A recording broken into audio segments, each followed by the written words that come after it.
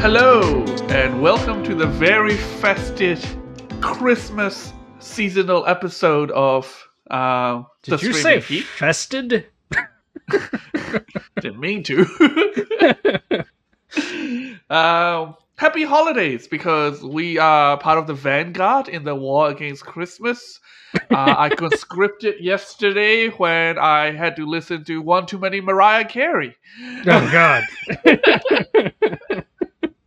No, happy holiday and Merry Christmas, however you celebrate. Just, don't get bogged down in the details and just remember the reason for the season is teaming up with three ghosts to terrify rich people until they pay their employees a fair wage. Yes, that is what Christmas is all about. All right. My name is Lynn. As always, I'll be your host, and I have with me Eric McGill, my long-suffering co-host. You have no idea what he's been telling me. Before the show started, he's trying to make me miserable before we even start recording. We've been planning what we're gonna do early next year, and I'm not happy about it. I'm writing checks that Eric will have to cash, and he's not happy about it. My descent into madness will make for good content. In this very Christmas edition of our podcast, we're going to be talking about Gremlin, which I just finished watching, and I'm starting to become convinced that is one of the best Christmas movies of all time. All right. See, it's easy for me this week, too, just like it was easy for you last week. We're also going to be talking about a lot of the things we've been watching and that you can binge and you should binge in this during this little break. Do you guys get days off in America? I don't know how bad of a capitalist nightmare it is.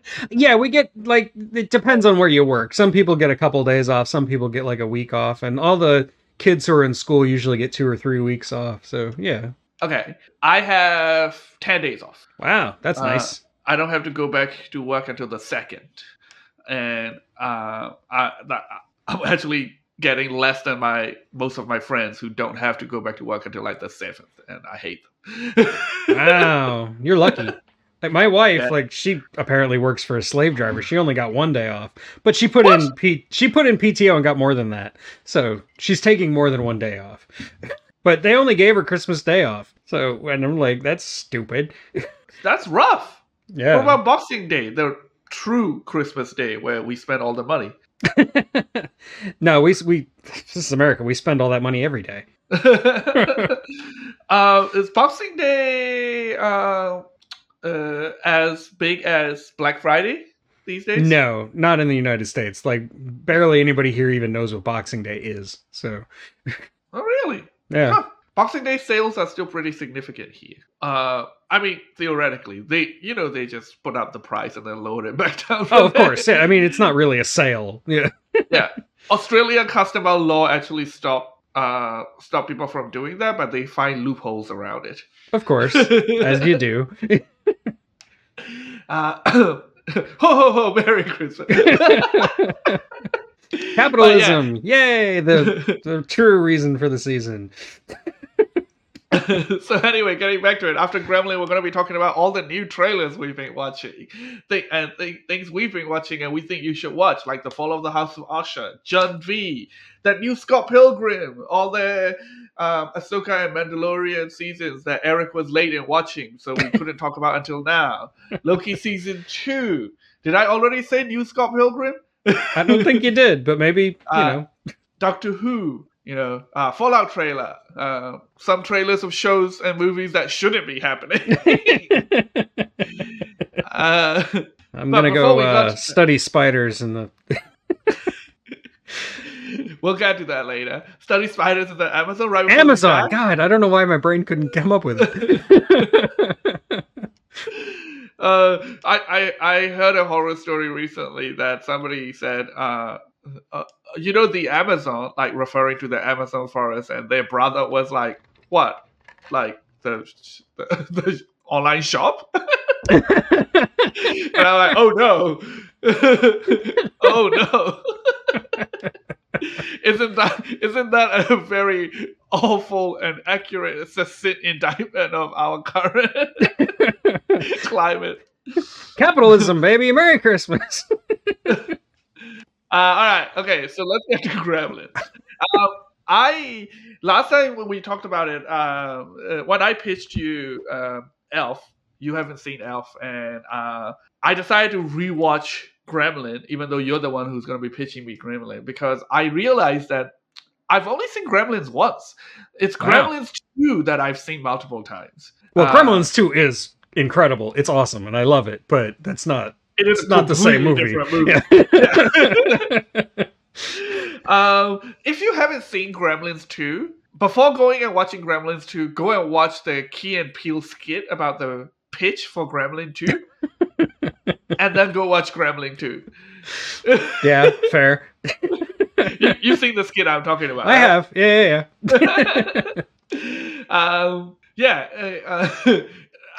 I won't describe the skit and ruin it. Just go watch it and then go watch Gremlins 2.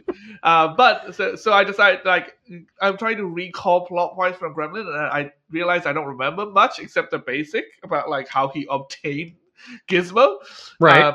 And how at one point a bulldozer drives through a house.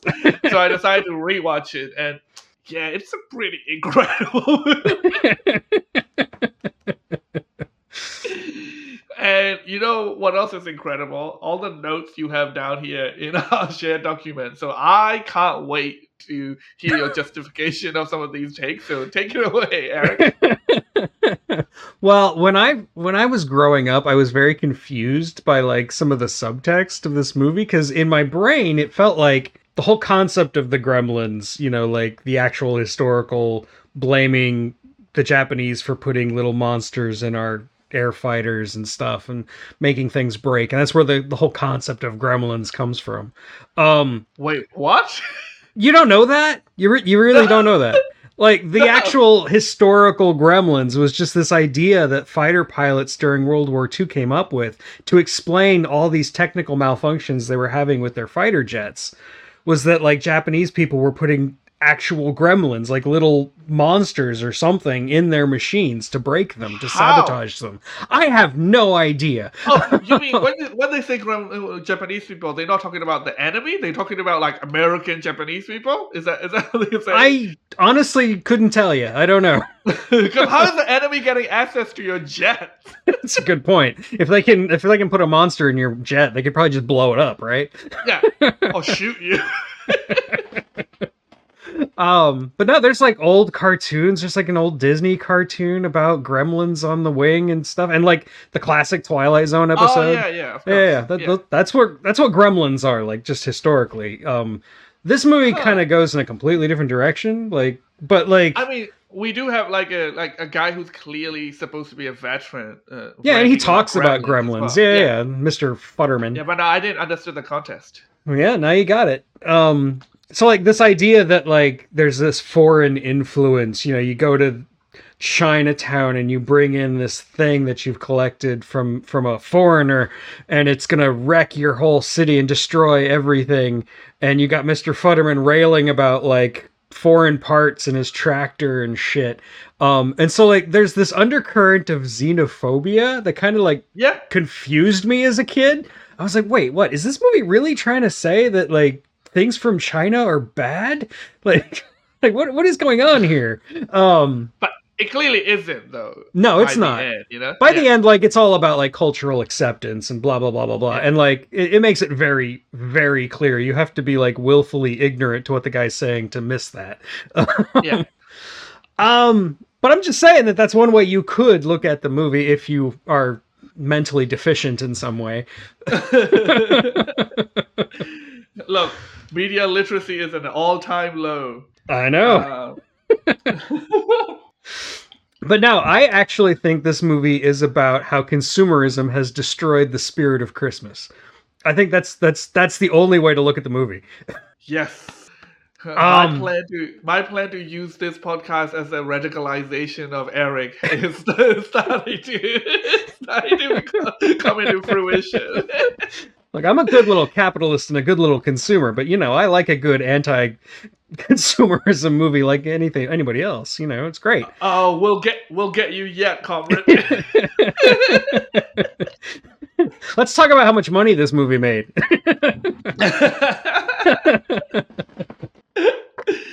All right. Okay, so what's the threat? Okay, so like the movie you've got this father who's an inventor, a terrible inventor, but somehow has a shitload of money that he can just flash around, and he goes to Chinatown to buy, well, first of all, he's there to sell his horrible invention in this like foreign item like antique shop. I don't know why he thinks that they're going to sell his bathroom buddy there, but he's got to do his thing. And while he's there, he finds Gizmo, the Mogwai, the proto Grogu. Ooh, he is a proto Grogu, isn't he?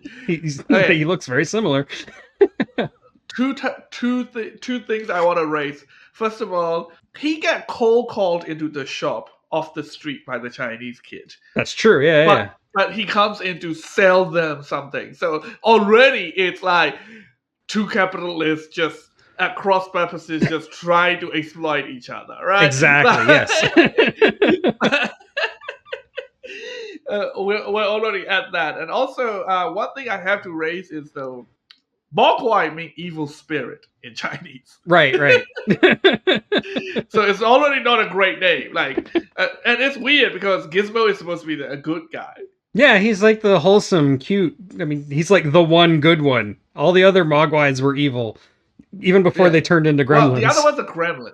Before they even turned into gremlins, they were kind of dicks. Yeah. Sorry, go on.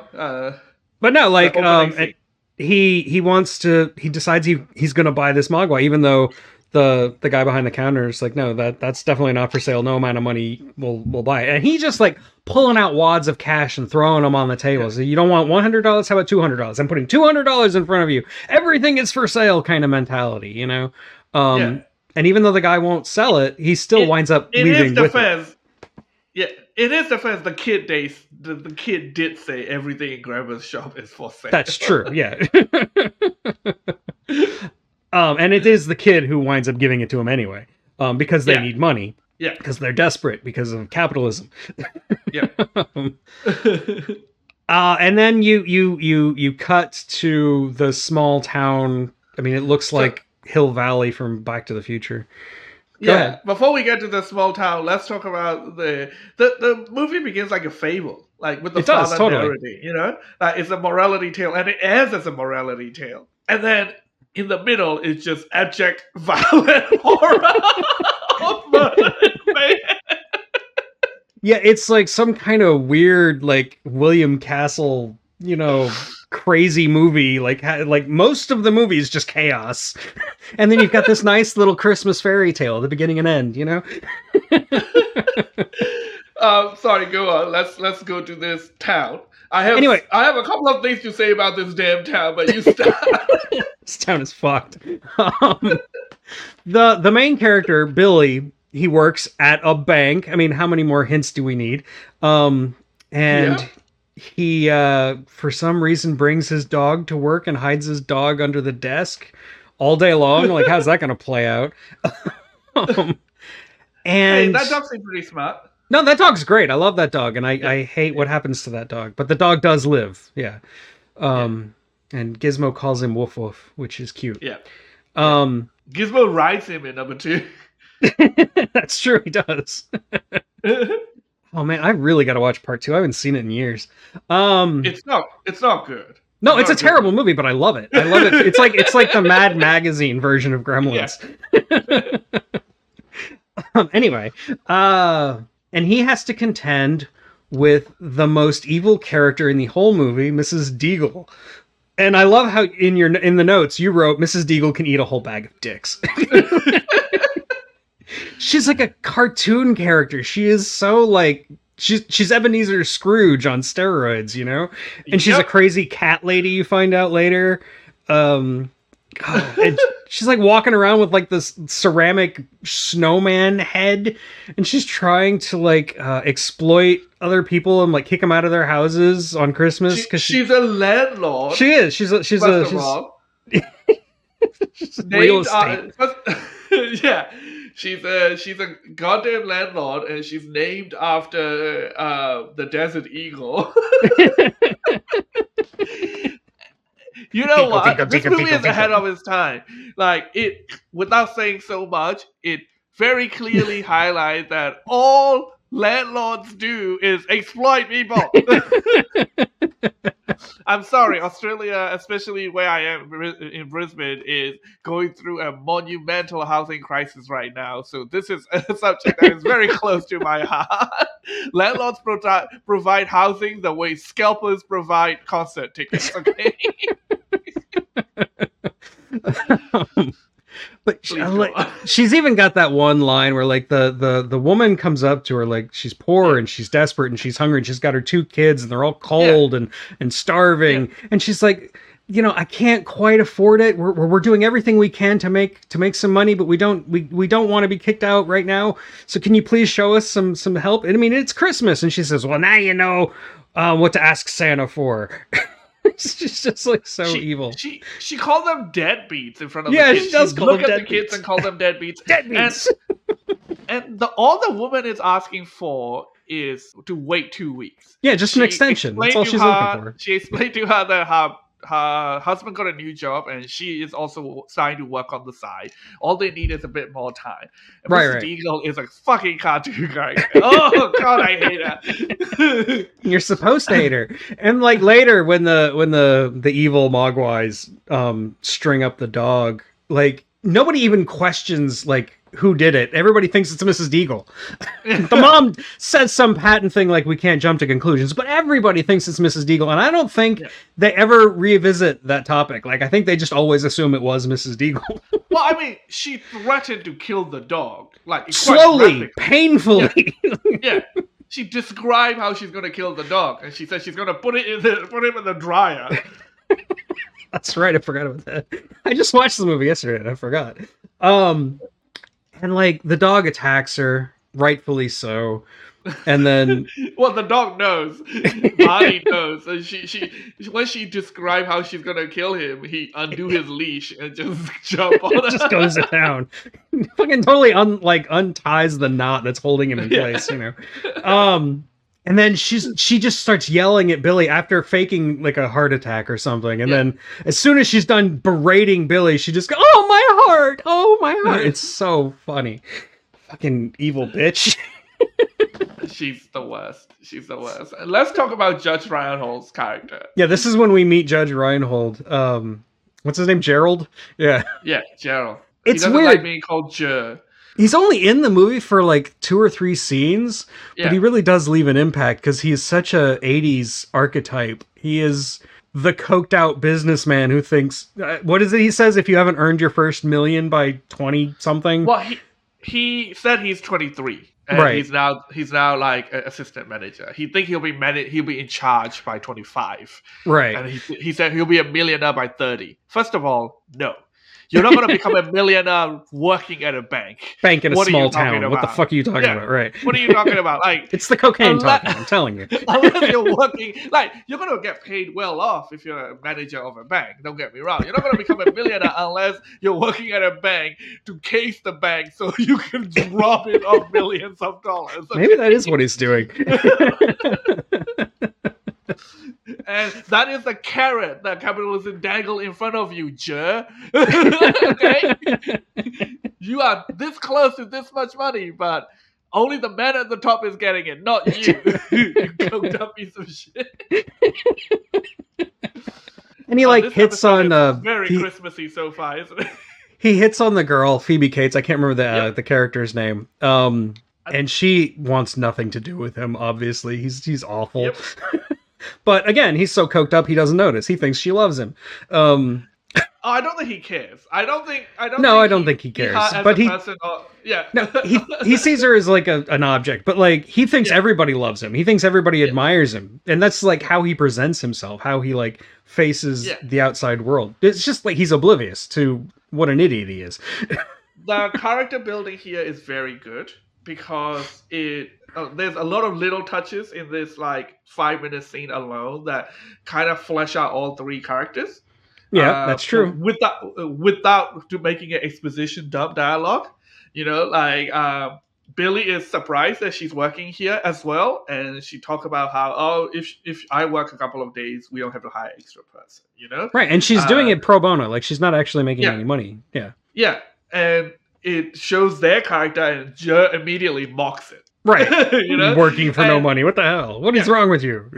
yeah, this is like good writing. Even the fact that like Billy called Gerald Ja for a second, Right. and then he's like, "Don't call me that. My name is Gerald." So this is like clearly childhood friends that have diverged paths, right? They have familiarity enough, and even little things like Billy moved from the bar to get away from Gerald, but Gerald doesn't recognize it. He follows him to the table. Yeah. And there's also a scene where when Gerald asks Polly to come see his apartment, she was like, "I haven't seen the old apartment." He entices her with Cable, which I think is hilarious. This is like precursor to Netflix and chill. And the camera immediately, she coldly shuts him down, and the camera immediately cut to her brushing fluff off Billy's shoulder. Right. Like, she coldly brushed him off, and without saying it, would like do a sign of affection towards Billy, which goes unnoticed by either of them. Like, it's clearly a natural show of affection. Like, it's such a good character building. I really like it. No, I agree. You definitely get the sense of all their interactions and all their interpersonal relationships just from. You don't even really need any dialogue to figure that out. Yeah. Also, just as a side note, there is a cameo from Chuck Jones, the animator who created Bugs Bunny. When Bill in this scene at the very beginning of the scene, Billy's at the bar drawing Mystigal Snake. The old man he's talking to is Chuck Jones. Yeah. Which is pretty cool. Dragon. She was a dragon. Oh, it's a dragon. And I wouldn't be surprised if Chuck Jones actually drew that. I don't know that for a fact, but that wouldn't surprise me.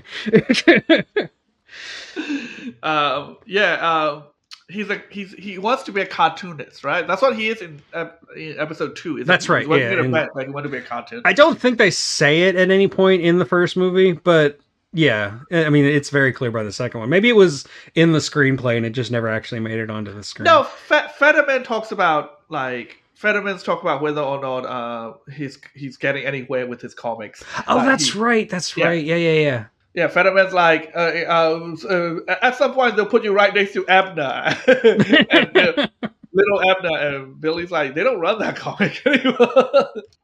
Right, because Mr. Fetterman's completely old and out of touch. Yeah, and he's really mad at a Volkswagen for being a foreign car, like a reliable foreign car. But look, I hate to say this. I know you guys love your American engineering, but German engineering is much more well known for being reliable than American cars. I'm sorry. I'm not going to debate that at all. Like, I'm an American and I don't buy into the whole American made car thing. Like, if you're going to buy a truck, sure, buy a Ford. But other than that, no. I own a Ford and I hate it. In Australia, bogans, our stereotype for rednecks, are really into Ford and Holden trucks. But honestly, like, if you're a World War II veteran, I think you have every reason in the world not to like Volkswagens. Yeah, fair. Das Auto. I mean, look, they used to make... Well, I was going to say they used to make cars for the Nazis. They also used to make tanks for the Nazis. Yes! It's actually how the company made its fortune. But also, like, German tanks were real good.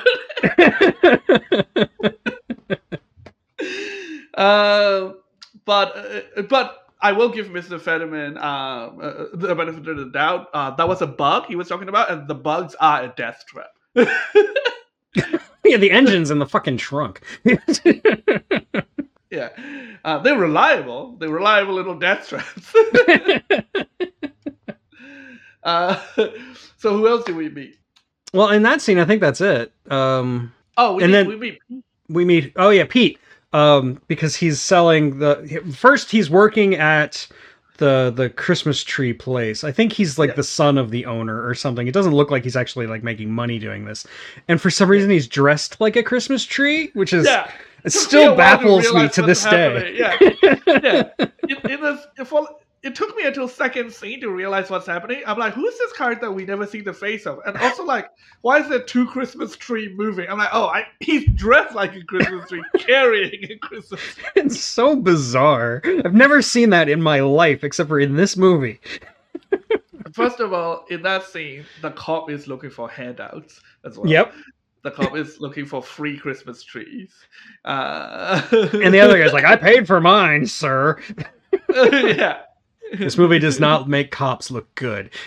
No, I say this movie has an accurate portrayal of cops. I didn't say it was inaccurate. I love Pete. Pete is Corey a kid Feldman. that has the energy of a 40-year-old tired man. Like a little bit of kid come through every once in a while, but like even after seeing the Mogwai, like even after seeing the fantastical parts, like when he realized he can't have one and B, they're not that friendly, he's just like, oh well, he just goes back the to second bed. one of them like snaps at him because he's trying to like poke him. He's just like, I'm done. And he just lays back on the bed and he's like, yeah, that's cool, whatever. Yeah. I love it. He even humor Billy, who's much older than him. Billy's like, isn't it amazing? He's like, yeah, sure, man. Like, yeah, it's fantastic. It's great. Yeah. His little 3D glasses. All right. Well, okay, let's talk about the introduction of Gizmo, the Mogwai, to the mostly realistic world of this town. It's so bizarre in that the way everybody reacts to him is like, yeah, he's it's insane. It's completely. They're just like, okay, this is a thing that exists. Yeah. What? Like nobody asked what kind of animal is it.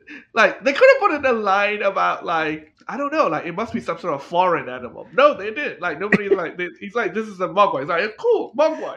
And at one point, like Billy decides that it's a little weird, so maybe he should just take it to his high school science teacher. Like, what?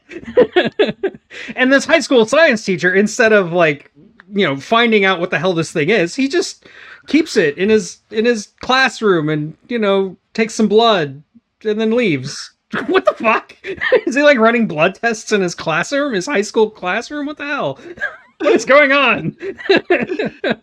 And who leaves half a sandwich just sitting there? Really?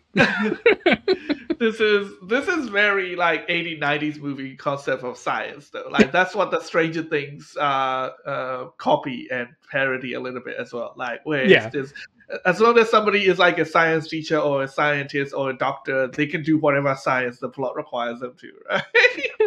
And I love that you never actually see him teaching. All he does is like show some stupid like old like newsreel footage kind of thing of like the heart, like educational video. Yeah. That's all he does. Well, but to be fair, this is right before Christmas break, so maybe like, they don't have anything else to do at that point. I don't even think that's an educational video. I think that's a clip from an old horror movie. Like I think that's a clip of somebody doing science in an old horror movie.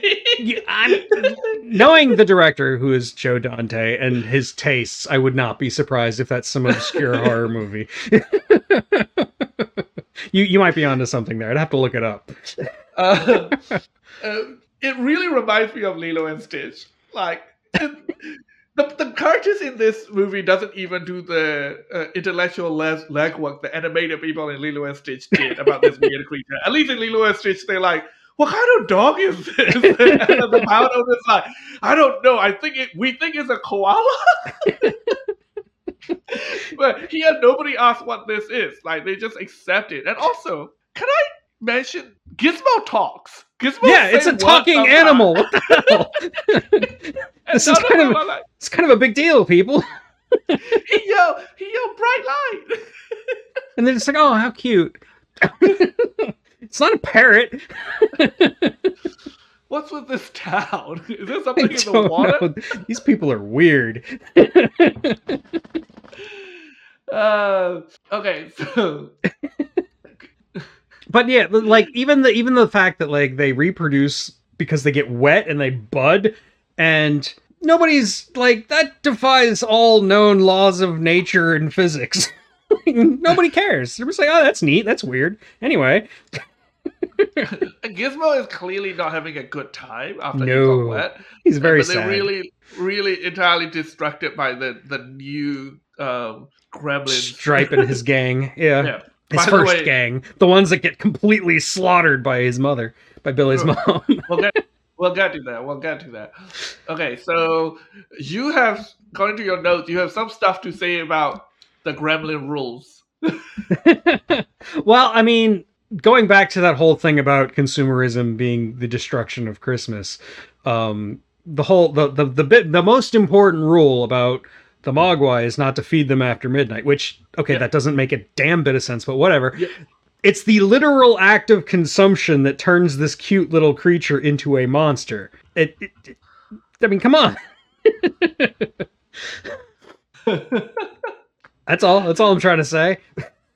It's true, but there's three rules. There's right? three rules, like don't get it, like bright light's bad, sunlight will kill it, and the second rule is don't get it wet, and the third rule is don't feed it after midnight.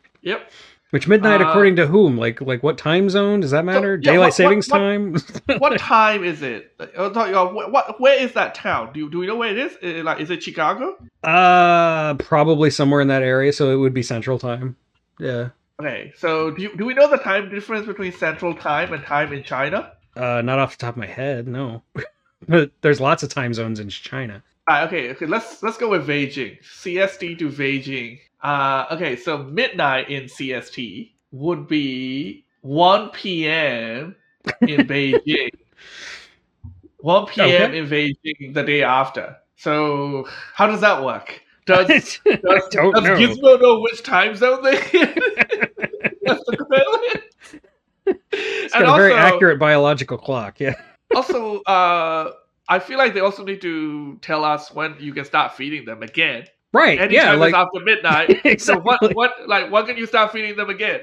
And also, Gizmo never drink water? Yeah, like, it's so weird. Because they straight up said, don't give it water, don't bathe it. Like, they straight up said, don't give it water. So, like, it's a creature that just lives without water? That's bizarre. That doesn't make any sense. And it has blood, so you know it needs water somehow. Not only these rules are already how they become more Mogwai and then turn into Gremlin is already confusing enough. But I'm pretty sure they completely undermine the process that happened in the first movie in the second movie. I think in the second movie they spawn straight as Gremlins, if I'm remembering correctly. They completely bypass the Mogwai stage. I don't remember. Sure. I mean, maybe they streamlined it just for the sake of the movie, because that movie's batshit insane. But yeah, and even in this movie, like, if they're already a gremlin and then they get wet, they just make more gremlins. They don't make more Mogwai. It's only when a Mogwai gets wet that you get more Mogwai. True. Yes. I am gonna have to break to you something that people might not like. I'm very pro Gremlin in this movie. I'm on the Gremlin side. You can't see it, but his little label under him is like, we're basically in a Zoom call, and his name tag is Stripe did nothing wrong. And honestly, he's kind of got a point. Because, like, think about Stripe. Think about all the things that Stripe does in the movie. In the beginning, Stripe doesn't do anything. Like, yeah, he kind of leads the other Mogwai, and they're kind of dicks, especially to Gizmo. Yeah. And then they have this plan to get fed after midnight to turn into gremlins, which is probably like a biological imperative, right? It's the metamorphosis. Who are we to stop Mogwai to reaching their full potential? And then once all the other gremlins start attacking people, you never see Stripe attack anyone. Like, he's like on the windowsill, and he's watching as Billy's mom just goes fucking Rambo on all these other gremlins, and he hightails it out of there like you would, right? And he immediately goes and makes more of himself at the YMCA, right? Makes more gremlins. And then all of those gremlins get genocided. And then he gets mad and finally starts attacking Billy. I don't think that's unfair.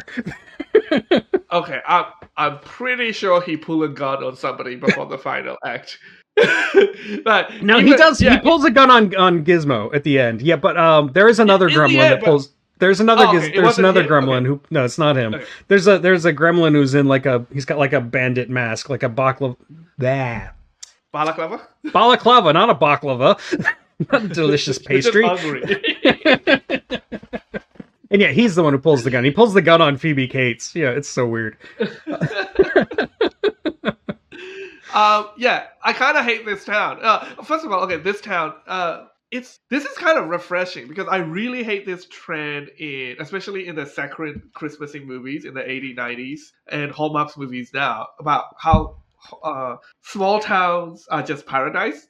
As somebody who lived in a lot of small towns, the gremlin portrayal of small town people is a lot more closer to the truth than the fucking Hallmark movie where everybody is sexy lumberjacks and people are super nice to each other. Yeah, on the surface, maybe like they might bring you pastries every second week, but they'll still fucking bully your kid if they were gay. That's what small town spirit is about. I mentioned the director, Joe Dante. He also made The Burbs, which is, a dark undercurrent of suburbia. So, yeah. Yeah.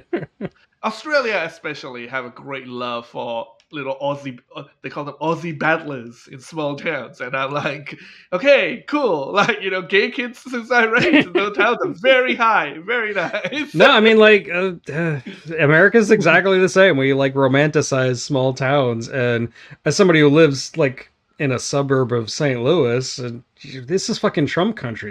These people are not. I mean, yeah, they're nice on the outside, but they got some problems deep within.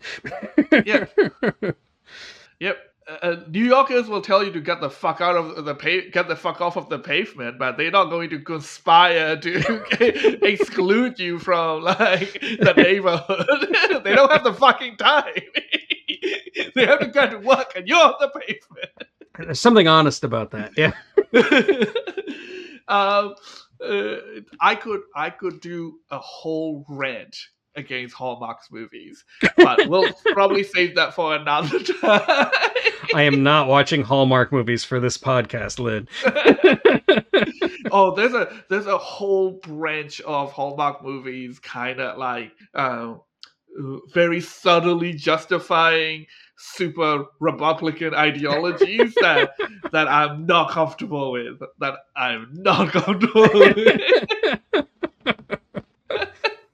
But to be clear, I actually do like small towns. I do think that they have problems. I don't think they should be romanticized, but I hate big cities. It's more about hating big cities than loving small towns. Fair. I love big cities, but I also know big cities have problems. I like visiting big cities. I could never live in one. Oh, really? I love living in the CBD. I want to live in Tokyo. I want to live. You live in cannabinoid oil? What the hell? CBD?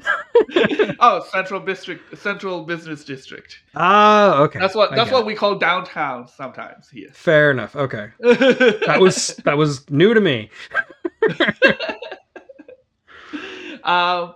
Also, because it's a holiday time, I do want to give people a quick PSA. If you're a rich, successful, single businesswoman going home for the holidays, do not fall for the man in the lumberjack outfit. He is just jealous because you got the fuck out of there and he didn't.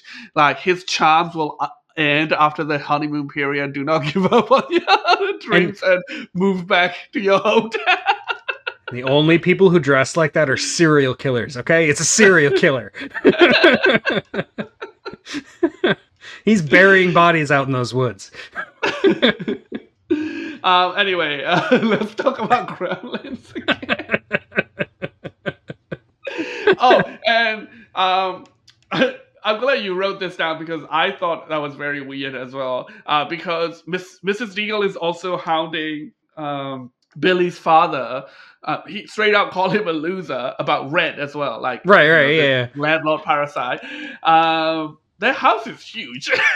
They are fucking, they're drowning in money. Like, I don't understand it. And it's very clear he's a terrible inventor. It's a running joke throughout the movie that Yep. nothing he makes works. Yep. So how are they affording this? The mom doesn't have a job. The mom's a stay-at-home mom. Billy doesn't really have, I mean, he works at the bank. He's not making more than, maybe a couple bucks over minimum wage. So what the hell? How are they affording this giant house that has a basement and it's upstairs attic room and what the fuck? Yeah, it looked like at least a four better. Yeah, housing was more affordable in the 80s, but not that affordable. And also, if you're struggling, even if housing is affordable, clearly you need to downsize, right? Yeah, really.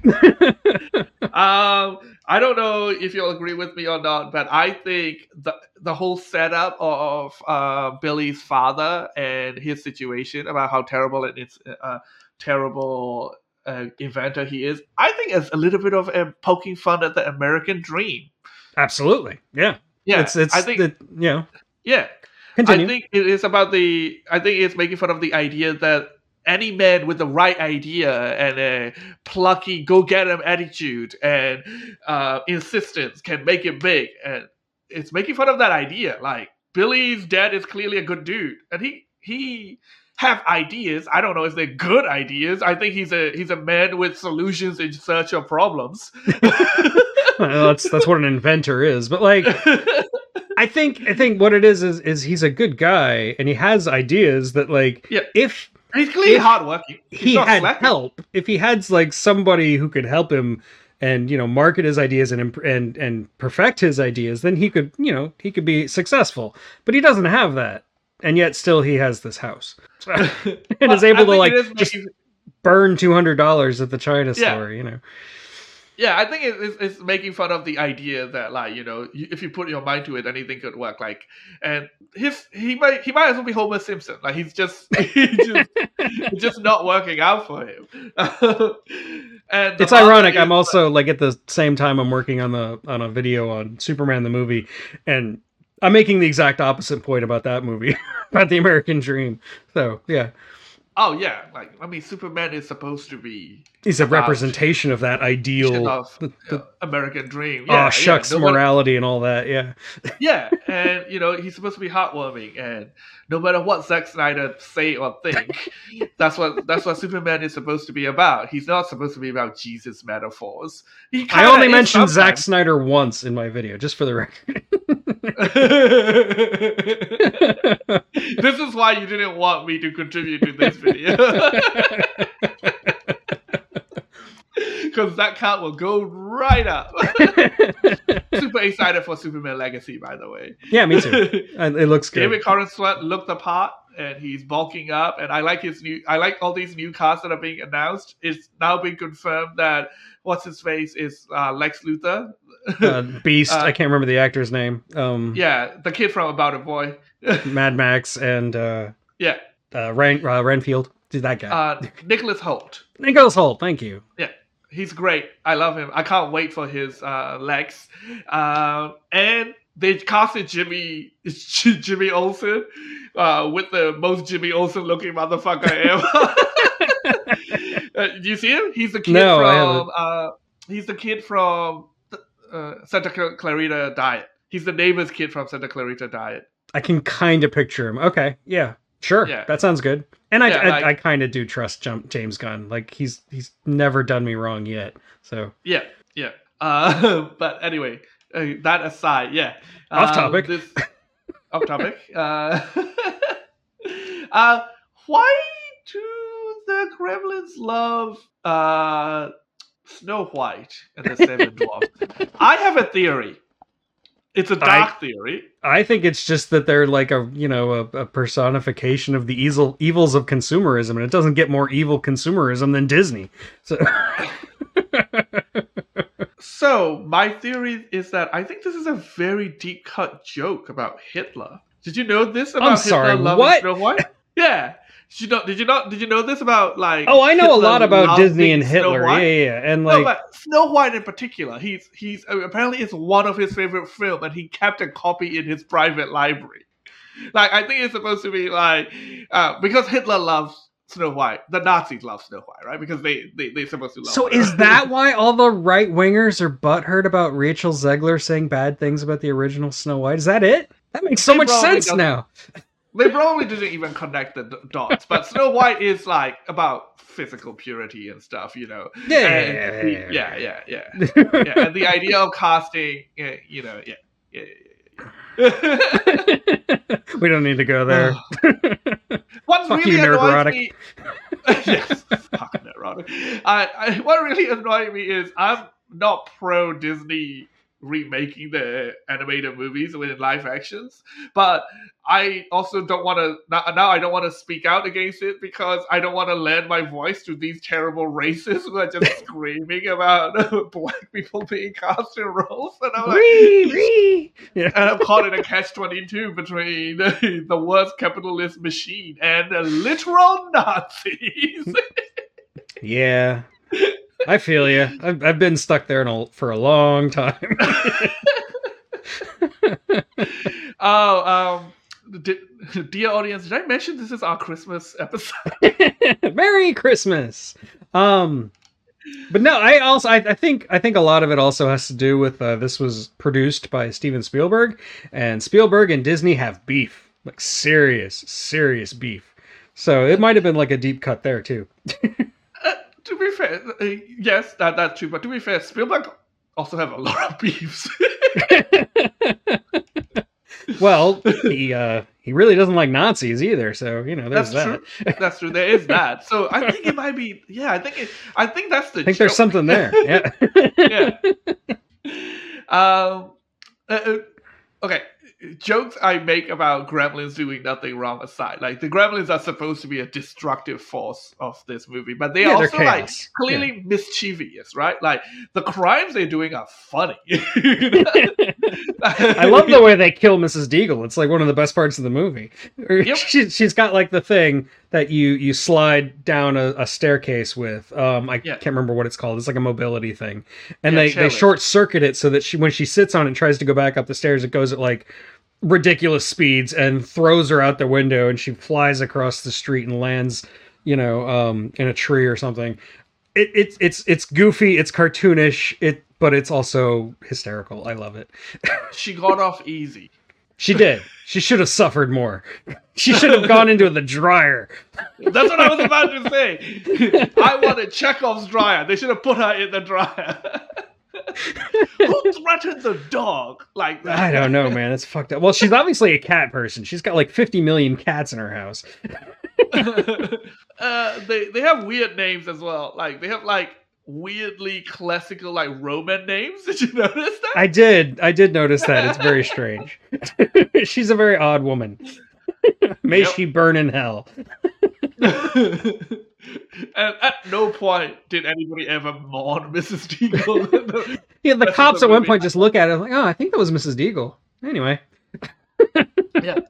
They probably like, oh, finally the town's housing crisis is solved. Let this be a lesson. What was that? When the revolution comes, you'll be first in the trees. And then immediately after that, while they're in the car in the street, like the cops, these two buffoons who barely processing what's happening, they see Santa Claus running towards the cop car for help because he's covered in gremlins that are like mauling him to death. And he's trying to get to the cops to help, and they just like roll up their window, like, anyway, let's go, let's leave. What the fuck? Let's not forget about the background conversation the cops are having of the deputy wanting to drive, and he's drunk. He's drunk, but the sheriff reason for not letting him drive is not because he's drunk. He's like, I'm the sheriff, I get to drive. This is the same sheriff who wanted free Christmas trees. Free Christmas tree for the station. It's a station that have 2 cops, by the way. Yeah. And also, like, Billy goes there telling them about Gremlin, which, to be fair, is an unbelievable story. But they don't even connect the dots when they see the Gremlin. And they never You know? mention it. Yeah. Yeah. Can we talk about how badass Billy's mom is? It's hardcore. Like, she kills so many gremlins in such a I know. short span of time. Like, she goes from realizing that gremlins are a problem to stabbing one to death in the span of like 30 seconds. Like, shades of Ellen Ripley right there. That woman, my favorite scene is she stabbed one to death, she microwaved one, The microwave one just blows my mind. and then she immediately planned ahead. She pulls a knife, she starts to step away, she turns back, pull another one. Like, she becomes a slasher villain. It's great.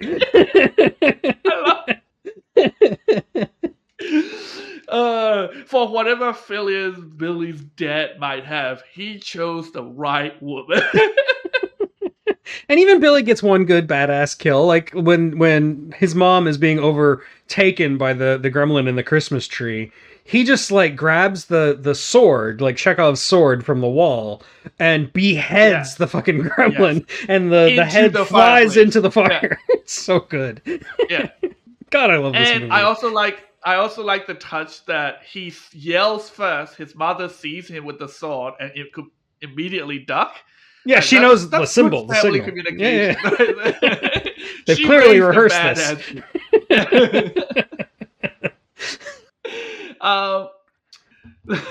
Let's talk about.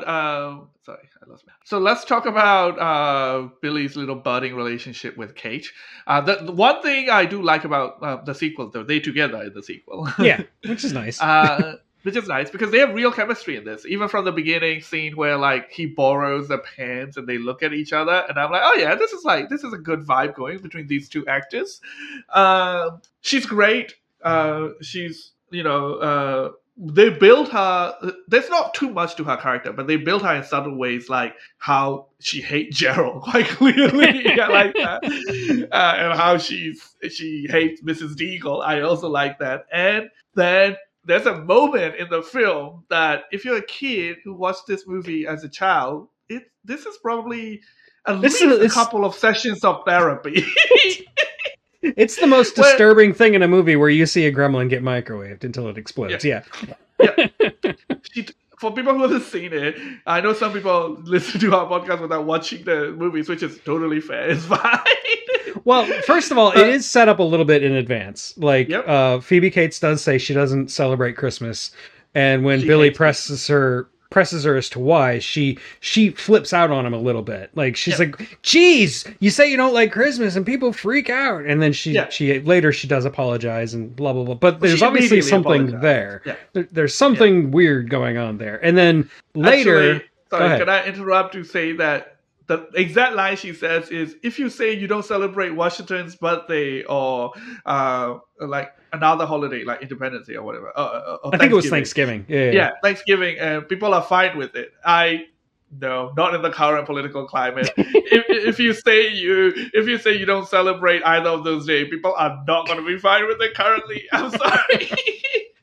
I don't think people celebrate Washington's birthday anymore. I don't even know what time of year that is. But there has been a lot with Thanksgiving and trying to like change it to Indigenous Peoples Day and all that stuff, and people freaking out about that. So yeah. You're right. Yep. Same here in Australia with Australia Day, which currently is set to where freaking Captain Cook is supposed to have landed in Australia or something, where that's the date, kind of the date where Indigenous people got their land stolen. So it's not the best date.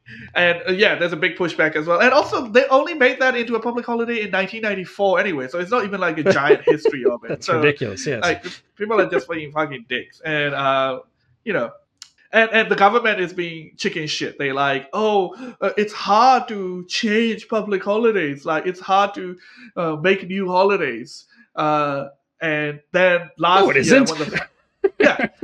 when the Queen fucking died, we got an extra holiday for no reason. But anyway, I did digress. Man, Let's don't lead let him straight fool in. you. I saw before the podcast. He's a legit flag waving Oh Australian. yeah, that's right. I found an Australian flag in the recording room for some reason. That's this little flag that I'm waving. There you go. Then see, he's a flag waving, proud Australian nationalist. Oh hey, no. No. All right, let's tell me about this horrifying Oh Santa God, story. this did disturb the shit out of me as a kid.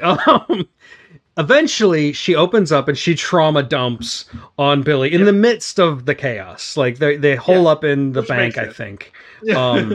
And it's been half destroyed, and there's no lights. And the camera goes all tilted on you as she starts to talk and starts to relate this story of how when she was a kid, her father was gonna surprise them at Christmas, but he never showed up, and days passed, and like Christmas passed, and eventually they noticed a smell coming from the fireplace. Well, And she noticed because she tried to start a fire. right, she was trying to start a fire, and she noticed the smell. Long story short, her dad is in the chimney dead because he tried to come down in a Santa costume on Christmas Eve and broke his neck and died. Yep. It's horrible. That is awful. That is the worst thing ever. And he was trying, and he had like a big bag of presents, and that's why he got stuck. Yep. Because consumerism has destroyed the spirit of Christmas. Yes. And the idea is that it's performative as well, like Yeah. it's like he could have been just with the family, but he wanted to do the bells and whistle that has been added to Christmas from consumerism, by the way. Santa Of Claus course. in current Yep. iteration is made up by Coca-Cola. Absolutely. For people who doesn't know. Like the way Santa Claus look like, the reason you wear red is because that's Coca-Cola's color. He's a Coca-Cola mascot. In trying to deliver the ideal notion of Christmas sold by Norman capitalism, Rockwell this version, family got their life ruined. Yep. That's what this movie does, man. It subverts all of that. It's all about how that Norman Rockwell American perception of Christmas is just evil. I love it. This is the greatest Christmas story. I forgot about that story. Like, I forgot about the Santa You mean Claus repressed? Story. Like, as soon as she started talking about it. Yeah, I think that's what it is. As soon as she started talking about it, it all came flushing back. And I'm like, oh, this is that thing. Horrifying. Can you imagine? Oh, and wait, the last line of the story. The very last line of that story that she tells after she describes her father being dragged out of the chimney by a crane, and like then she says, and that's when I learned that Santa isn't real. I fucking love the writing. That's great. This movie was definitely marketed as a Christmas movie. Oh, absolutely. Yeah. Children can watch. I saw it as a kid. I saw it in theaters as a kid. I was way too young, probably. I don't know, but I saw a lot of movies when I was way too young because it was the 80s.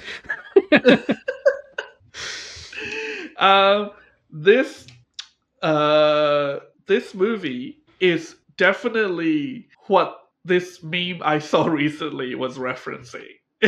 This type of movie is definitely what this meme I saw currently was referencing. It says, "Damn girl, are you a kids movie from my generation? Because you're fun and cute, but also horrifying in many ways I didn't originally realize." Very true.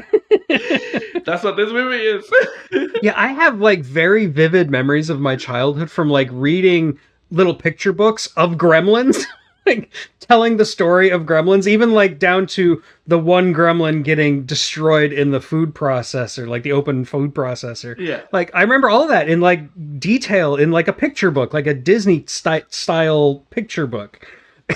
And I was like maybe 5. I don't know. And like some of the shots were like genuinely terrifying. Like when the Gremlins are trying to kill people, it's mostly like made for laugh. But like the scene where Stripe fall into the pool and the ominous bubbling, and he's That's just pretty kind of creepy. screaming underwater. As Yeah, well. and It's everything goes all terrifying. stroby and shit. Yeah. Yeah, yeah.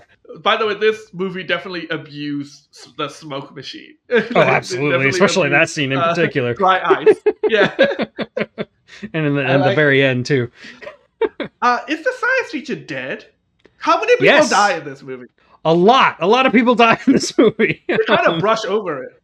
Including Santa, by the way. Santa is killed. Yep. Santa dies. Mr. The two cops, Fetterman and his wife died. Mr. Fetterman and his wife, not to be confused with the senator from Pennsylvania. The two cops die. Mrs. Deagle dies, but Mrs. Deagle's not really human anyway. I mean, the two cops, not a great loss either. That's true. Good point.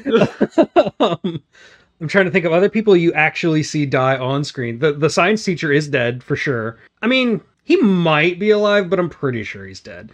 Yeah, like Billy doesn't like call the ambulance or anything. He just kind of run off.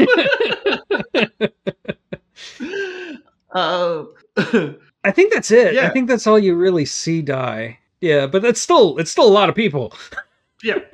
And it is It's implied that you see it is implied that a lot of people died off screen because there's all kinds of chaos. Yep. It is. There's a lot of death for the mood they conclude this movie. Yeah, everything's fine. Everything's hunky dory, and they're having a happy Christmas, and they get visited by the Chinatown shopkeeper guy. And it's all nice and warm and happy, and half their town is destroyed. Yeah, and that Chinese man definitely sum up the theme of the movie as well. In case you missed it, it's like you have destroyed the gift of Mogwai, like the way you destroy all of nature's gift. I appreciate the sentiment. He's right about the criticism he's clearly making of capitalism and America in general, but I do reject the idea that the Mogwai is a gift of nature. I like Gizmo; he's cute, but he offered nothing except potential massive danger if you fail to follow these very difficult rules. Exactly. What kind of fucking gift is this? And you find out in part 2 that Gizmo is himself kind of a badass. Yeah. Although he does kind of kill Stripe in this movie. He does kind of win in the end. He had a little stunt with the car. Yeah. Yeah. Gizmo Kaka. Gizmo Kaka. Gizmo. Kaka is just shit, right? Yeah. It's just a swear word, right? Exactly. Yeah. The Gremlins are just swearing constantly. Yeah. Also, let's not forget the fact that the final fight is in a department store. In a department store, of course. I didn't mention that yet. Yeah. In the old tradition of Dawn of the Dead. Right. Any movie that criticize capitalism has to have a fight scene in a department store. And they really use that department store. I mean, at one point, Stripe is like attacking Billy with a chainsaw while Billy's trying to hold him off with a baseball bat in the sporting goods section. And that's where Stripe grabs a loaded gun in the sporting goods section. Yeah. God, I love America. I've been recently rewatching Brooklyn Nine-Nine and that scene where they're they're like on witness protection and they're like, oh, we need guns to do a raid. We have fake identities, so like we might have to bribe like the clock to get guns, and then they just go in and he's like, I'm gonna need to see your license. He's like, oh, I forgot it in the car. And he's like, oh, that's okay, the registration system is down anyway. Wink. Do you want your bullets by the buckets? And the main character is like, oh, cool, our country is deeply broken. Cool. Love it. But yeah, it's Stripe the badass with his little revolver, just like firing from the. He's like hanging from the fountain, and he's about to start like budding more gremlins. And yeah, he's got the gun in one hand, and he's holding onto the fountain with the other hand. It's good, yeah. Gizmo, caca, bang, bang. So before we conclude, the one thing I do want to discuss is, what do you think of the character of Billy itself? I feel like the actor does a lot with not much, right? Like Billy is kind of more like a quintessential pork fishing good guy. Like he's like Tintin. He's just a Yeah, really he's a nice very dude that good at a lot of things. You know? he's very vanilla. Yeah. Yeah. He feels like he's out of a 50s movie more than an 80s movie. Like Yep. he feels like, a neighbor of Leave It to Beaver or something, Yeah. And yeah, I mean, I like it for what it is. I mean, it's kind of part of that whole parable, fable aspect of the Yeah. movie. And Yeah. I think that's appropriate. And this is like all I know him from. The actor's name's like Zach something, and it's this and Gremlins too. That's all I know of. So He also ground the movie because all the other characters, some of them like Mrs.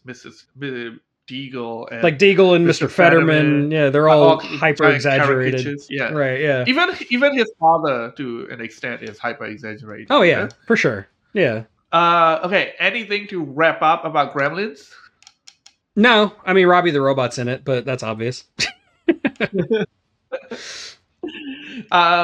Yeah, no, I like this movie. This is a Christmas movie that is clearly stealth anti Christmas movie. I love it. Even as much of a filthy, rotten capitalist as I am, I've always loved this movie. It's always been one of my favorite Christmas movies, and I will always love this. Like, absolutely. And one day we should do an episode on Gremlins 2, because holy shit, that movie. Yeah, Gremlins 2 is a completely different movie. Like, it has none of the heart or the innate satire of this movie. Gremlin 2 is just, there's one reason for Gremlin 2 existed, and that's cocaine. Never ever have a movie had cocaine energy more than Gremlins 2. You are so right, sir. Okay. One other movie, the Super Mario Brothers movie, is also another movie that has giant cocaine energy. Yes. Okay. Fair enough. Okay. So, if you have, hopefully this is coming out right before or on Christmas Day. Look, I like to think so far we have captured the real, true meaning of Christmas, in that we vaguely talk about Christmas and then it got oddly political, and that's why people turn into, that's what the denizens of this heap expect from us now. Yes. So, if you want an excuse to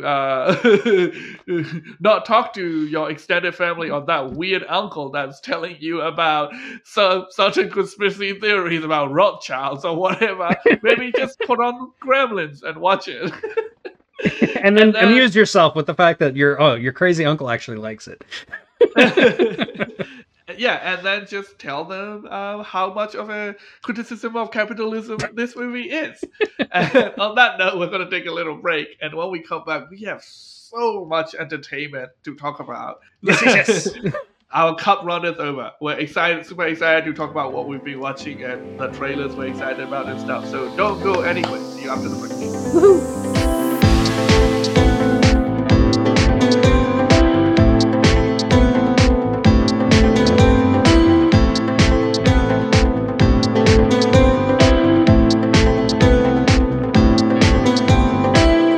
Welcome back. We're back to talk about a bunch of things you could and should be binging over this Christmas holiday.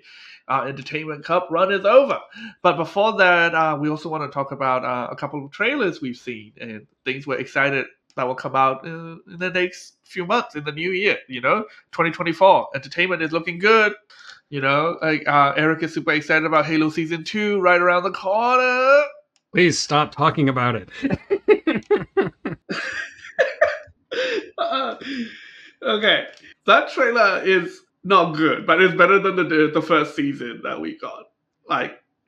That's not saying much, but I mean, I don't know. It's still really generic and kind of annoying. Oh yeah. But at least that funny? Kid's not in it. Oh, I bet she'll come back. Oh, she'll be in the show, I'm sure, but she's not in the trailer. It kind of most of that trailer kind of reminds me of those live action trailers they used to do for Halo back, way back from Halo 2 and Halo 3 and stuff. Yeah, that's what it feels like. Yeah, it doesn't make me it doesn't get me in the mood to watch a narrative about Halo. It got me in the mood to go fight the Covenant. A couple of things on the trailers. It was almost like, and it keeps saying, remember, just so that you remember you used to like Halo. Yes. it looked like they're finally doing Fall of Reach, which is good Yeah, because Fall of Reach is that's what dramatically a very good idea. that's what That's what season one should have season been. one should have been. And also, this very heavily implied that we're still not gonna make it to the Halo. But they showed it at the very end. Yeah, it's gonna end with the Halo, just like we thought season one was gonna end.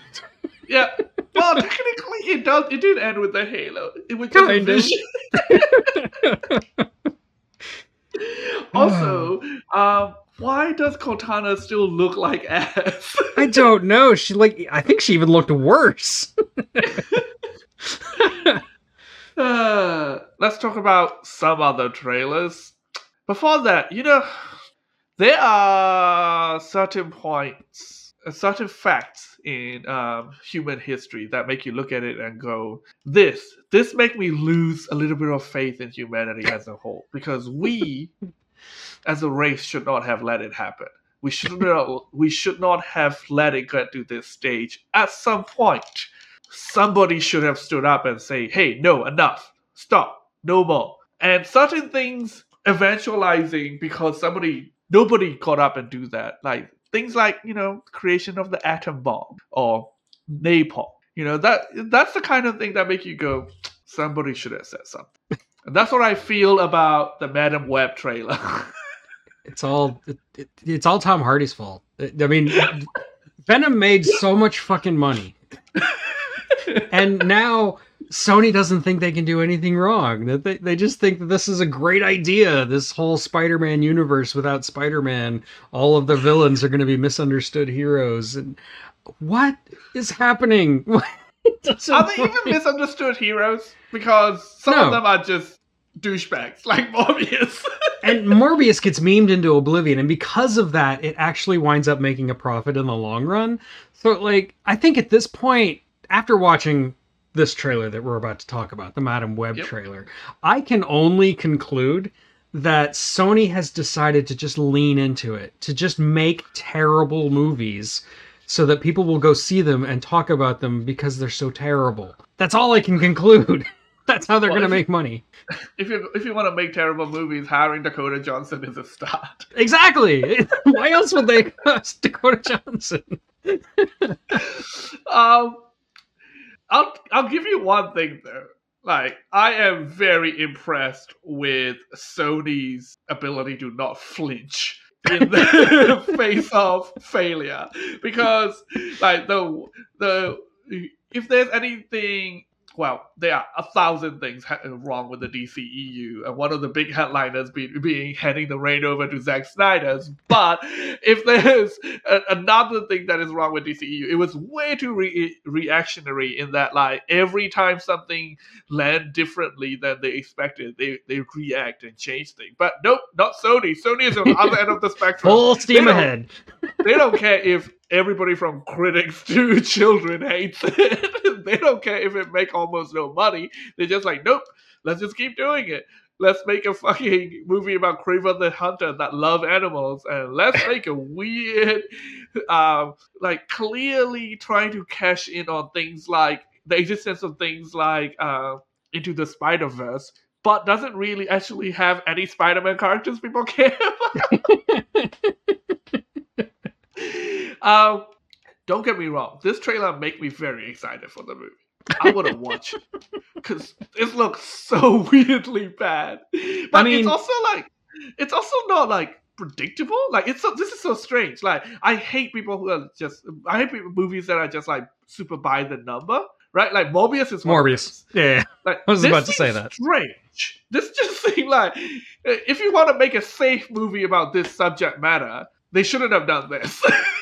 Now, I will give it a little bit of credit in that of all the Sony extended universe movies outside of the original Venom, this is probably the first one where I've seen the trailer and been like, yeah, I could probably have fun watching that. Kraven, I have absolutely no interest in that fucking movie. And even the Venom sequel, Let There Be Carnage, I never saw it. I don't care. I don't want to see it. And Morbius looks like it came out in 1992 and was terrible then. Right next to Shaquille O'Neal's Steel. That kind of shit. Oh, I love Shaquille O'Neal's Steel. It's a bad movie. I That's love terrible. it. They Hold on. never explained why he's wearing a Superman symbol on his chest. Like they Yeah, never they even completely mentioned it. avoid the whole Superman Yeah, thing. It's so yeah. bizarre. It's so funny. And I'm like, do they not have the rights? No, it's a Warner Brothers movie. It's They just have the weird. rights. Let's make a movie that Um, really exploits the whole death of Superman thing, which is really popular right now. But let's not talk about Superman. In fact, yeah, let's change the backstory altogether. yeah. Shaquille O'Neal and that guy from The Breakfast Club will be the bad guy. Yeah. That movie's bad shit. The movie is bad shit. It have like a wheelchair packed with weapons as well, right? Oh It is yeah. kind of. It is kind of ahead of its time in having a differently able character who's badass. The 90s were a weird time, man. Yeah. They made like weapons of mass destruction or something, right? They like Something like that. I haven't seen it in Are they years. secret engineers of death weapons? Anyway, the Madam Web trailer. The general gist seems to be Madam Web is a person who just have the powers from Next. Like, Right, exactly. She can sort of see the short-term future. Yeah. Yeah. And Ezekiel Sims is hunting down future spider people. Right. And Madam Web, as somebody who can see the future, is just running into these girls and saving them and Teaming up preventing the future. to fight. Right. But there's no Spider-Man in it. So how are these Spider-Man? What's happening? How are they becoming spider people without a Spider-Man? Yeah, doesn't make sense. And Morlock is Ezekiel Sims' character is called Ezekiel Sims, but clearly playing like the role of like Morlock because he's just hunting down spider people, and he's dressed as evil Spider-Man. Like he's in a very pseudo Spider-Man suit, and but there are flashes of the other two Spider-Woman characters in costume, but I have a feeling they are only going to be in that costume for the final battle. Yeah, for the like climax. 2-3 minutes. Yeah. And for sure. I cannot wait to find out how they're gonna explain the costumes. Because one of them have the robot spider legs, you know, that the Iron Spider suit, Iron spider right, legs. Right. Yeah. And the rest of the movie, the rest of the universe in this movie, this trailer sets up, give no explanation as to why that kind of tech would even exist. And the trailer, it's insane. It doesn't even give us a hint of why these people have spider powers, except the line, "Oh, Ezekiel Sim, he was with my mom when she was studying spiders in the Amazon, but right before she died. Before she died." That is the clumsiest line I have ever seen in my life. I'm hoping they made that line just for the trailer, but I don't think so. I think they've actually spliced together a few different lines, and that's why it sounds so clunky. But Yeah, it's probably still not. I mean, even in full context, it probably still is kind of bad. So I'm gonna give my theory for this movie, this movie's plot already, and we're gonna revisit it when the movies come out and how much I got it. Oh, right, we're definitely gonna watch this movie when it comes out. Yeah. I think what they're gonna say is Ezekiel also have Madam Web's powers, but stronger.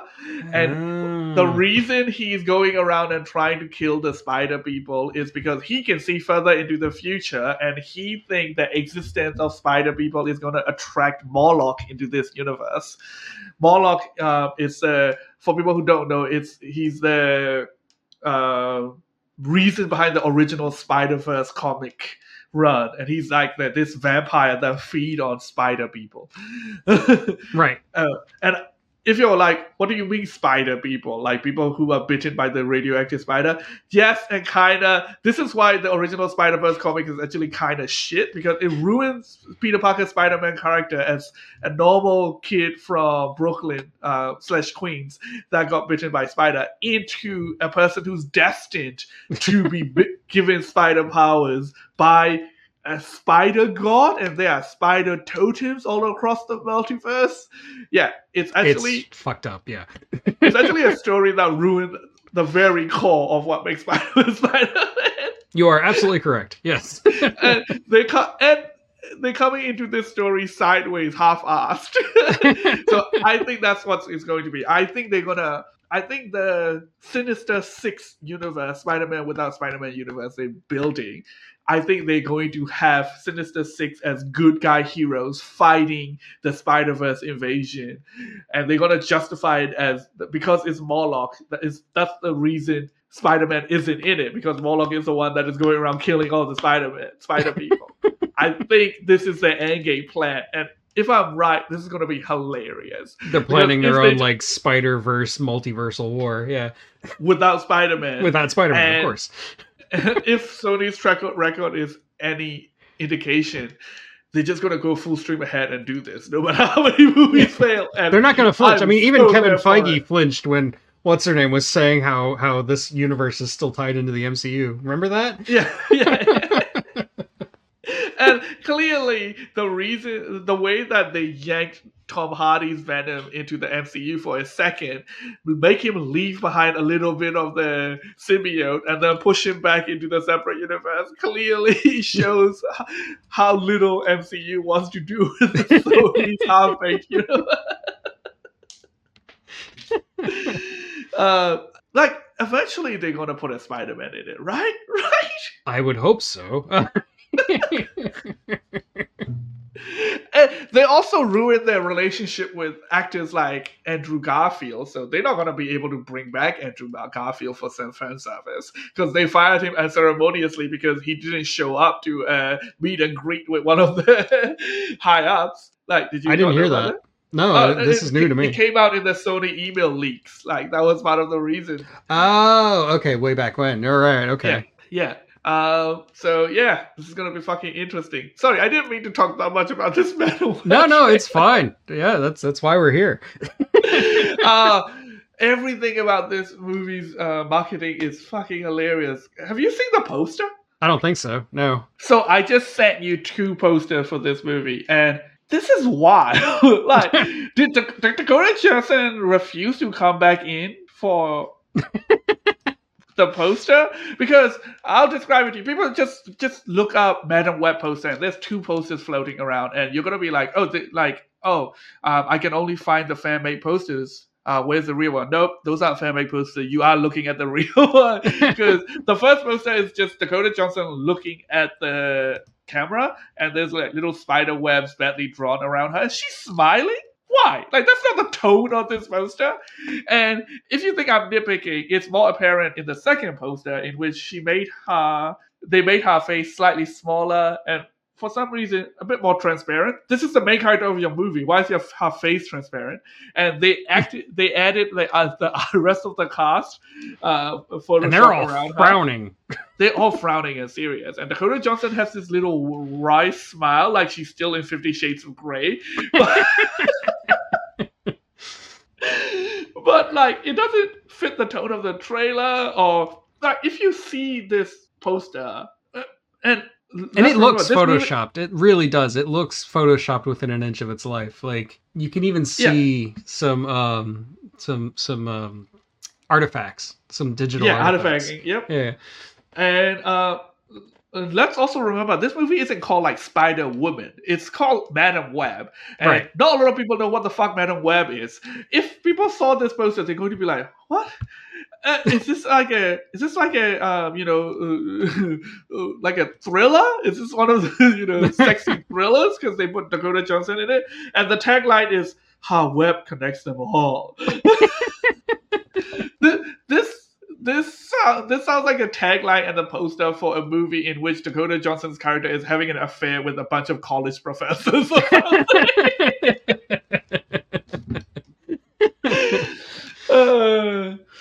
Anyway, let's move on to a trailer I slightly like more. The Fallout trailer. You just watched it. What do you think?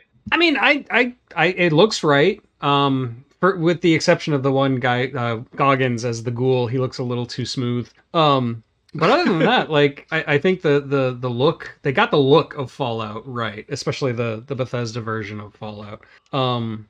I don't know why they put Todd Howard's name so prominent, because the more I think about Todd Howard, the less I want to watch it. Yeah, and also like the original Fallout still exists. I mean, correct me if I'm wrong. Todd Howard wasn't involved with Fallout 1 and 2 at all, right? He's only came on He's board for only Fallout done 3, Fallout 3, Fallout 4, and New Vegas. Fallout 76. No, he wasn't involved in New Vegas, actually. Oh, that's why New it's Vegas good. was done by the other studio, Black Obsidian or whatever. So, like, all the really good Fallout games had nothing to do with Todd Howard. Yeah. Look, Fallout 3 was like, Fallout 3 was solid, but Fallout New Vegas is so that's much the reason better. it came back as a franchise. Yeah. Yeah. Yeah. But the one thing I like about it is like I worry that it might be a serious movie, like especially I don't know. because we Like, already have a. there does seem to be a goofier tone in the trailer. No, that's like what I mean. Like before the trailer, I was okay. worried that it is going to be a more serious Fallout show, because we already have a serious Fallout show, and it's called the one we did with the vault in it. Oh, Silo. Silo. We already have a serious Fallout show, and it's called Silo, And it's lovely, excellent, and we don't nothing need can another compete that. Yeah. But no, this one seems like it's going to keep that irreverent, slightly weird humor of the Fallout universe, because it does have a couple of moments in which like people are just acting strange.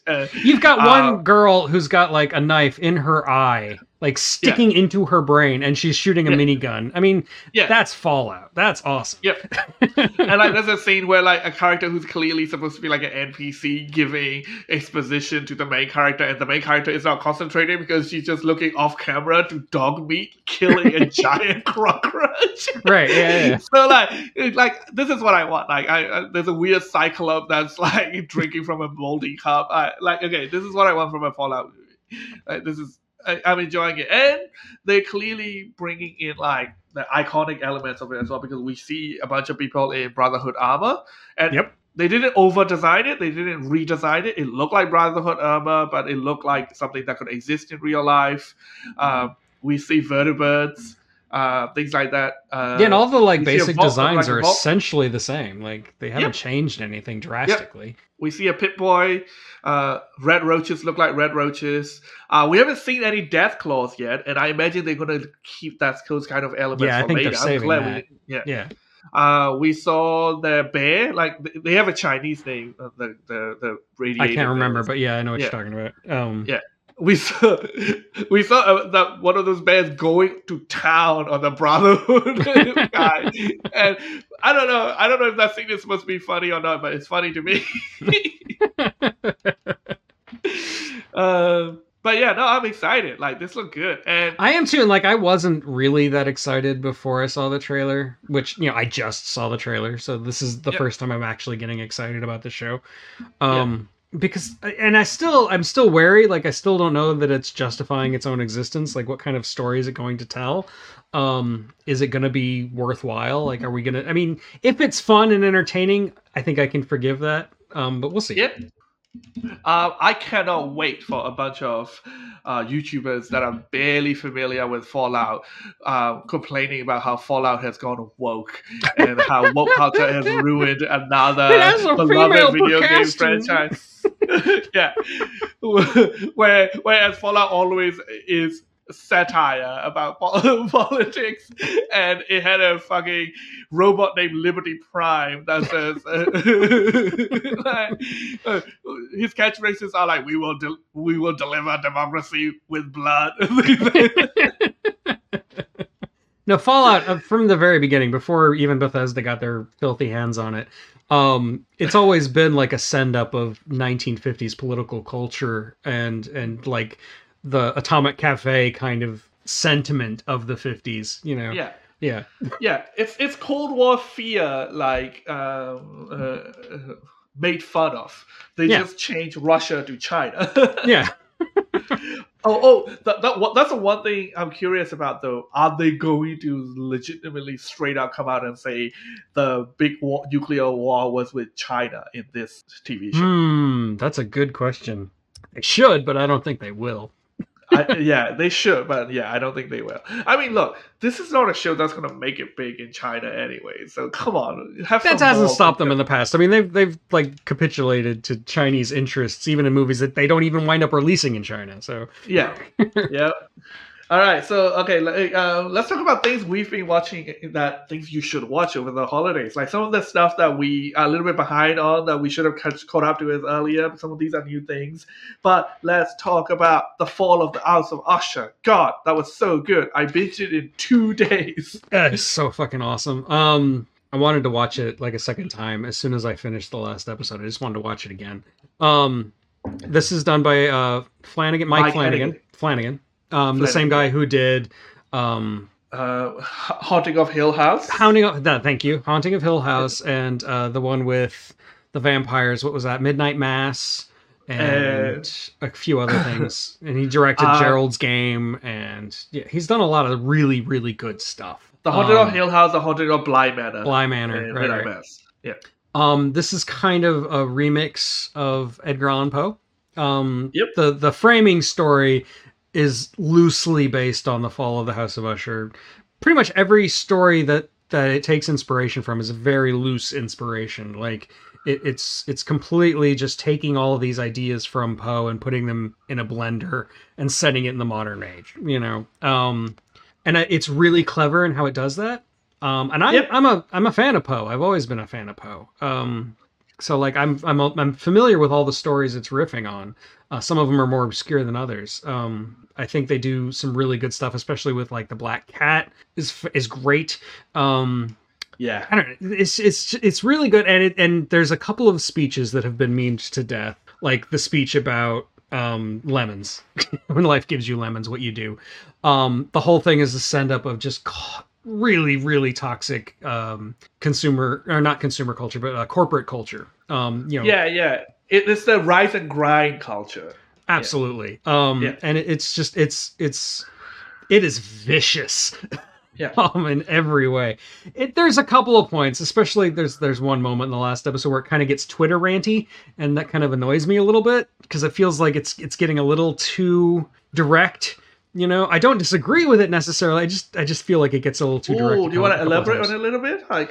Which moment? I don't feel like it needed to bring up the Supreme Court and all that shit in the very last episode. I mean, yeah, these are the villains talking, but it felt, I don't know, it really did. It felt like they took a break just to have a little Twitter rant and then back to the show. It felt odd to me, like it wasn't necessarily out of character or anything. It just felt like it felt like a cutscene. It didn't feel like it belonged. I took it to kind of mean that, like, even in the final, like, confession, essentially writing his own eulogy mode he's in, this guy couldn't stop but try and justify his evil. Oh, of course. See, they're never going to accept blame for what they did. Like, that's why they're so horrible. Yeah. This show is kind of very funny because it's a horror show, and typical Mick Flanagan fashion. It's also about like something else. It's also about like something political, and this time it is about like the narcotic. At the core of it, it's Big Pharma. The plot is structured around the narcotic outbreak, narcotic over prescription, like the fentanyl crisis and shit like that. Yeah. The real drugs that America need to be worried about is not the ones that are coming in from the street. It's the ones that are coming in from the pharmacy.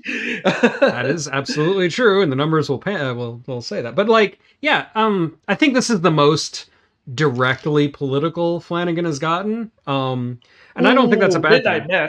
Midnight Mass. Okay, you're right. Midnight Mass does get pretty. Midnight Mass is but it's actually Midnight Mass is just a bit more subtle. That's all. Here, the characters tend to actually say the subtext out loud, so that's probably the parts you don't like. But I think these guys are also like simple motherfuckers who are justifying their own existence, right? Yeah, they're justifying their own evilness, and you kind of have different shades of evil from all the different Usher children. You've got, the hedonist trying to start a party in a warehouse and they all die from the shit chemicals and stuff, the toxic waste, basically. That is Yeah. horrifying, by the way. Just like Yeah. watching as And like they people are front-loaded. That was the melted. first death. Yeah. Whoa, that's intense. Yeah. And he's really tapping into like fucking real dark part of historical imagery, you know? Yes, as he well. is. Yeah, Yeah. absolutely. Yep. God. We should probably give it like a through line of this. This is a show that is like, it starts with all the children of the Usher family dead and buried, and it's the framing device is the head of the Roderick Usher. Roderick Usher, the head of the Usher dynasty, who his line is dead now, calling in the district attorney who's prosecuting him right now, prosecuting his family right now for the many crimes they did, including super contributing to the opiate crisis by This prosecutor, by the way, is Dupin, like the precursor to Sherlock Holmes, basically. Yeah, he calls him in, and he's essentially is just giving a big confession, but also flashing back to each of his children's death and the underlying mystery that ties it together. You might be curious as to what is the mystery, but I figured out what is happening since episode 2. Oh yeah, I don't think like it hides the mystery. It's not the point. Yeah, it's not. There's no like big twist reveal or anything that you shouldn't see coming. Like you said, by the second episode, it's pretty obvious what's going on. Yeah, it's just the acting more than anything else, I think, really drives this show. And I got to give massive props to the guy who plays Roderick Usher, Bruce Greenwood, because he came in at the last minute. It was originally going to be, I can't remember off the top of my head, but he had to pull out like days before they started filming. And so Mike Flanagan brought in Bruce Greenwood, who he'd worked with before on Gerald's Game. And Bruce Greenwood basically just had to do it on the fly. And he pulls off an incredible performance, probably the best performance of his career, and he's a good actor. So I just gotta give him props before I talk about anybody else. And Mike Flanagan also reuses a lot of his. He uses a lot of the same actors over and over again. There's the one actress because they're all good. No, they're all excellent. There's that one actress who was in Gerald's Game also. I can't remember the actress's name, and she plays many roles in the Fall of House of Usher, and she does a great job in all of them. Yeah. God, I love her. I love her so much. I want to sacrifice myself for her.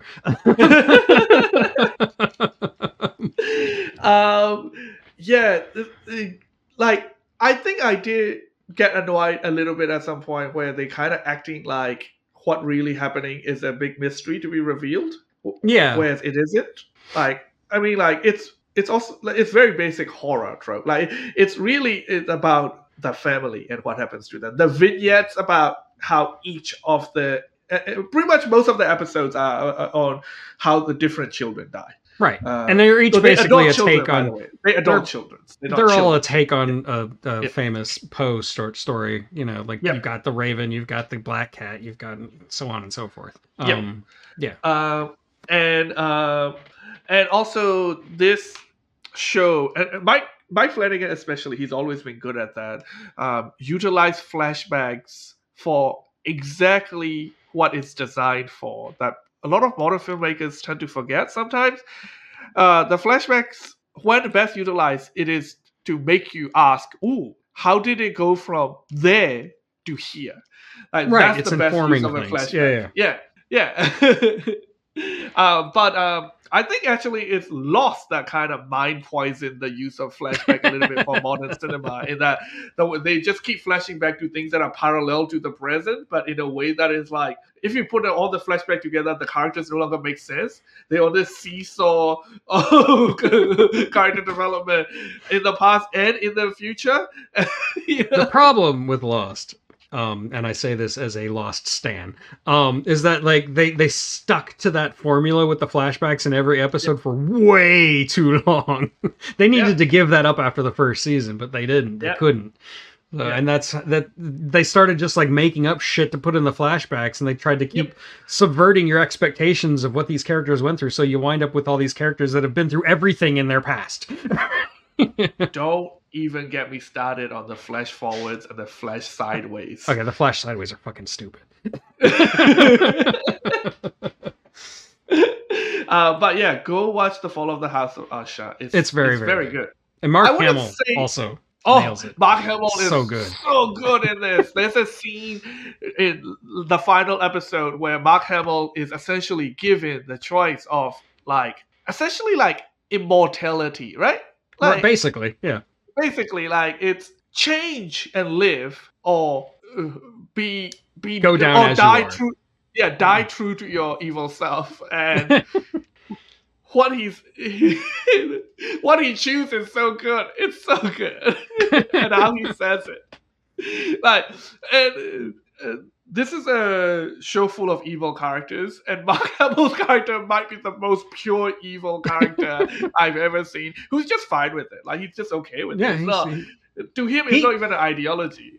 Everybody else is conflicted and arguing and having issues, and Mark Hamill's just fuck this. Yeah. I'm evil. Yeah. I will be. And he talks with this really gravelly voice. Yeah. It's Mark Hamill. He can do all kinds of voices. He's so good. Yeah. He's so good. He's so good. Is this your favorite Mike Flanagan work? That's tough. Yeah. It's a contender. I'll say that. It's definitely a contender. I think Midnight Mass is still my favorite. Yeah, Midnight Mass is the one that I'm thinking of that's competing with it the most. Yeah, and I still have a soft spot for The Haunting of Hill House just because that's the first one I saw. To be fair, I think it's because Midnight Mass is subject matter is religion, and that is something that is, as somebody who was raised in a very religious environment, is something that is closer to my heart than, say, the opioid crisis, because I'm not addicted to opiates. I'm an alcoholic. That's very different. Okay, so let's move on to something else I watched in the little podcast break we had. I finally finished Ted Lasso. This is going to be the beginning of a recurring thing here today, in that this is going to be Lynn talking about something that I haven't seen. So, oh really? Ted Lasso, it's great. You need to go watch. You're crazy. So this is about a rancher. He has a lasso and he hog ties things. I mean, I don't know. What was this? You know what Ted Lasso is, right? I know what Ted Lasso is. I'm pulling your chain. No, I know, but you also know that it's based on a fucking sketch, right? Yeah, it's a series of ads, right? Yeah. I don't even remember what they're advertising, but the idea being that for audience, in case that you've been living under a rock, American football coach being hired to coach football, a English soccer league in England, Richmond FC. And if people think that's a ridiculous premise, yeah, it is. They justify it. It's very quickly revealed in season 1 that the owner of the club got it in the divorce deliberately to hurt the husband, and did this stunt deliberately to destroy the club. But that's not what this is about, because the show is about how Ted Lasso is just this sheer force of optimism, and how he brings that light to everyone around him. And it is such a wholesome show. And there's been a pushback in the recent times against this show's wholesomeness. And to those people, I say, fuck off. Let us have one nice thing. Let's have some nice things. I know it's unrealistic. I know sometimes it borders on toxic positivity. But if you actually watch the show, the show is actually about Ted isn't well adjusted. There's a reason why he's like this, and they justify that. His whole story arc is how Ted has to learn his without losing his positivity, learn how he has to live with himself and not just use positivity as a crutch to get through, just to brush aside his problem. He's trying to be everything to everyone and not really looking out for himself at all. That's part of the center of it as well. But it takes, like any good narrative, it takes all 3 seasons to get there. And it has a very satisfying finish, I have to say. I want a season 4. There's rumors of season 4 happening, maybe 1 or 2 years down the track. But I'm also completely satisfied. Oh, this is the season finale, the series finale, by the way, as far as we know for now. They always said they're only going to make season 3, and season 4 is not in production right now. So this is the end of the series. And So does I want to say, feel like a complete story? Like yeah, okay. Yep. I want to check in on these characters later, but if I don't get to, this is fine. I feel satisfied at where everybody ended up there. It's bittersweet, but As all I good like stories it. should be. Yeah. Yeah.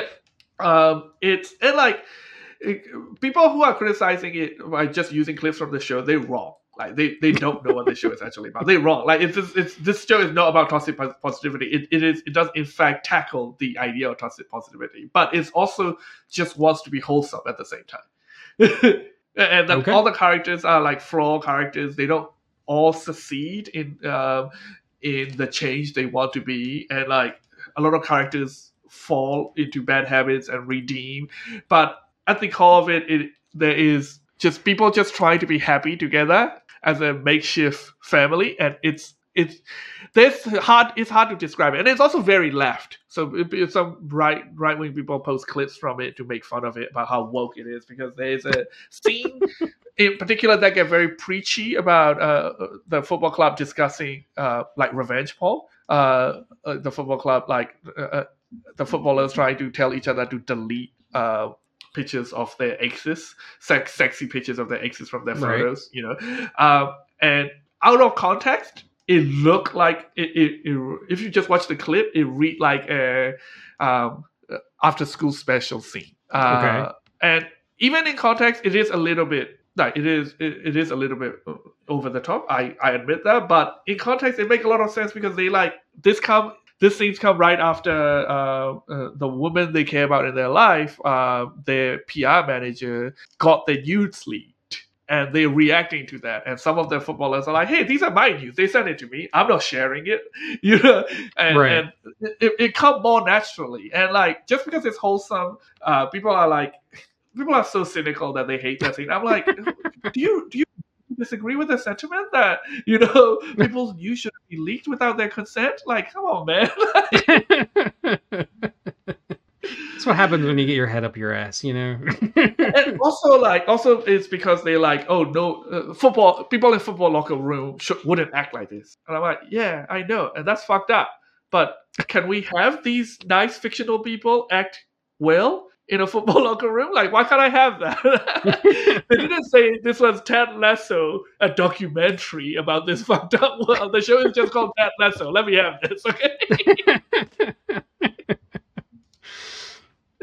Anyway, everybody should go watch. It's very wholesome. If anything else we talk about feel in the true Christmas spirit of people just being together and nice to each other, Ted Lasso is it.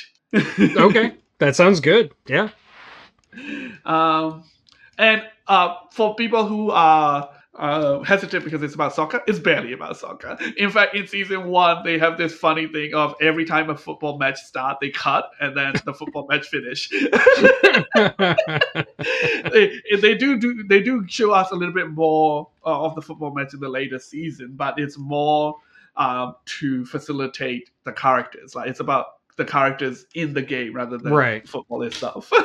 I get it. Okay. And also, like, soccer rules isn't complicated. You don't really you don't really need to learn anything to watch this show. Okay, so these are things that we haven't talked about until now because you haven't seen it last we talked. But you have now finished both Ahsoka and Mandalorian Season 3. Yeah, and I think I might piss you off a little bit. Yeah? Yeah, I don't think one of these is really any better or worse than the other. Ooh. That's confusing because I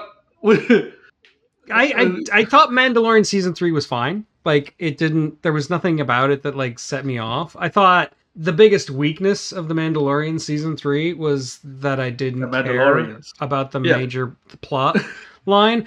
But honestly, in Ahsoka, I kind of felt the same way. I don't like I haven't watched Rebels. We did talk about that. So like, I didn't really give a shit about Ezra. Like, I still don't. I don't have a reason to care about Ezra. And I'm still mad that our main character basically decided to sacrifice the security of the entire galaxy for this one dude. I I'm still kind of, I feel, but like both shows are still fun. They both like do Star Wars really well. They're both like good Star Wars shows. Ahsoka has some cool lore building and it has some really good action scenes, but at the end of the day, I don't give a shit. Like, I'm excited about Thrawn, and I think they did okay with Thrawn by the end, but I still don't really care. And that's kind of how I don't give a shit about Thrawn. They completely failed to deliver on the promise of Thrawn. Yeah, he's not nearly as interesting as he is in the books. Yeah, he actually come off like a bit of a tryhard because he's like, oh yes, all according to plan. I'm like, oh dude, no, all your shit just blew up. Come on, man, that can't be part of your plan. And, you know, honestly, I kind of felt the same way about Mandalorian Season 3. It has some great set-piece moments. It has some really good action scenes. It's got one really cringy episode with Jack Black, but we don't need to talk about that. And I actually like that episode. I like things about that episode, but it is very, like, it kind of takes you out of it. It's kind of like this one standalone episode in the middle of the season that, like, well, it's towards the end of the season, but it still feels kind of out of place. I love Christopher... God, what's his name? Christopher Lloyd as basically the bad guy. I love it.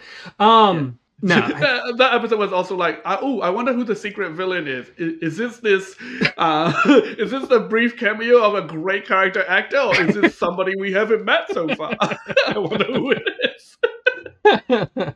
But yeah, at the end of the day, like I said, I didn't give a shit about that either. I don't give a shit about the main plot. I don't care about Mandalore, and I don't see why anybody is supposed to care about Mandalore. I think they expected people to care about Mandalore for two reasons: that they have cool armors, and two, the girl who played Bo-Katan, Cara Thrace, is hot. I think those are the two things they're counting on. I mean, those two things are true, but that doesn't make me care about a planet. That's just dumb. And props to the people who took the existing Mandalorian armor, which is made out of metal by and large, and still somehow managed to redesign it to show off Bo-Katan's hips. Yeah, those guys need to get paid more. You know?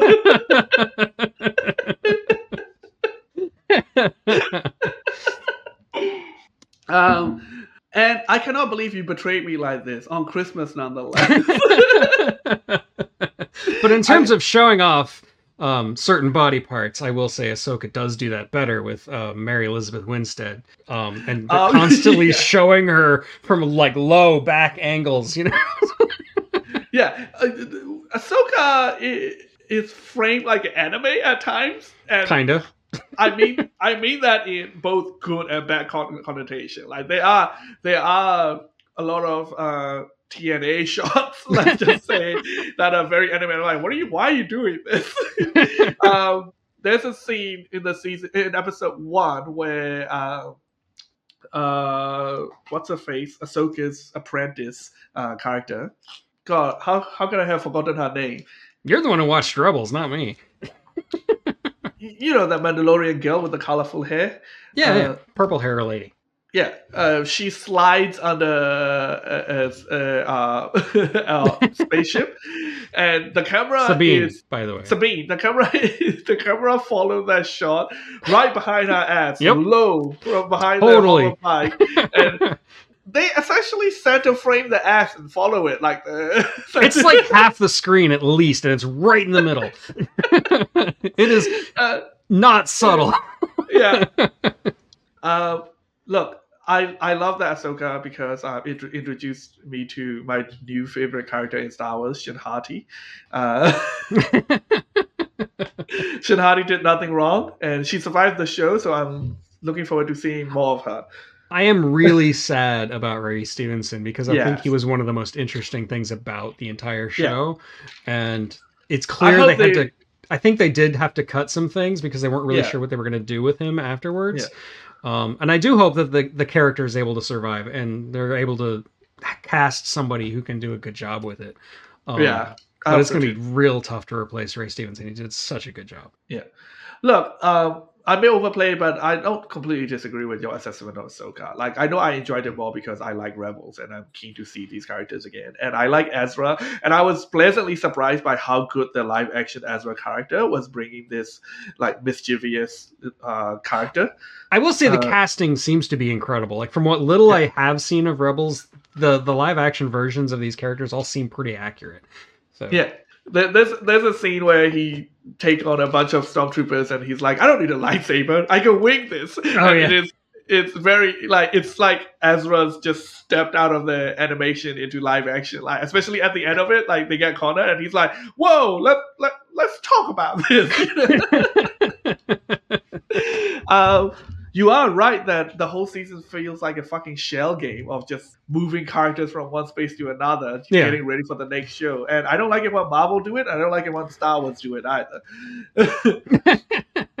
Because let's face it, by the time next important things come along, Ahsoka and people are going to come back from where they got left behind to the main universe and whatever, you know?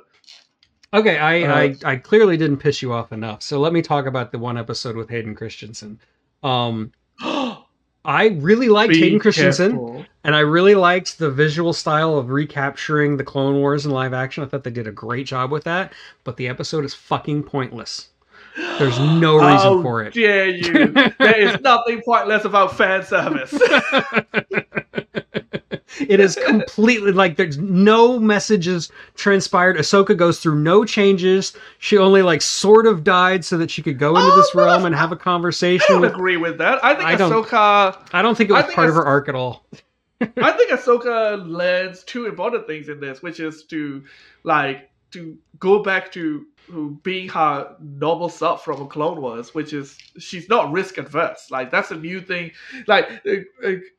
For me, I like that episode because my complaint about Ahsoka in live action so far is she's not like the Ahsoka I love in the Clone Wars because she's so risk adverse. She feels like she has bought into the Jedi dogma. Whereas after this episode, and this show especially justified that that's not what's happening. She's more kind of what really is that the weight of being Darth Vader's apprentice is weighing on her. You know, she's risk adverse because she knows when you take risk, where if it go wrong, it can end up as terribly as Dark Lord of the Sith, like Darth Vader. Right. And I feel like she came out of that coming to terms with that Anakin. Anakin contained multitude. He was Darth Vader, and the fact that he became Darth Vader doesn't ruin that he was Anakin Skywalker, her master, with good in him at some point. Like the things she taught him still have values. The history they had together still value, and it wasn't completely destroyed by the fact that he became Darth Vader. And as a result, that she now learns to no longer be super risk adverse, to go back to her true self, which directly lead to her taking a risk to go to the other universe. That's how I justify it. I don't know. I feel like she was going to do that anyway. Like I don't really feel like her character went through that dramatic of a change. At the end, she's still pretty stoic. Like, yeah, she's more accepting of the situation that she's in, and she's more accepting of the cost of it all, and she's willing to forgive Sabine for what I think is still unforgivable. But I don't know. It doesn't feel like that dramatic of a switch to me, and I don't feel like that point was really relayed very well in that episode. So. If that's what they were going for, I don't think they succeeded. Well, I don't know whether or not they're going for it, but that's what I took away from it, and therefore I was. I mean, that's a good way of looking at it, and you're giving me something to think about. But But you're right, though. I don't know how much of it is me doing the emotional legwork. Post hoc, yeah. Or just because I'm attached to these characters in particular, right? Because I particularly love Ahsoka.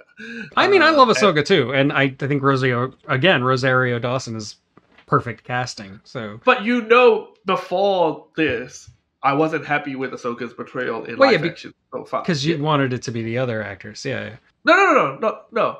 I love Rosario Dawson. I mean, like her personality. Like, okay, yeah. Because she's gotten too stoic, too Jedi-like. Yeah, I get you.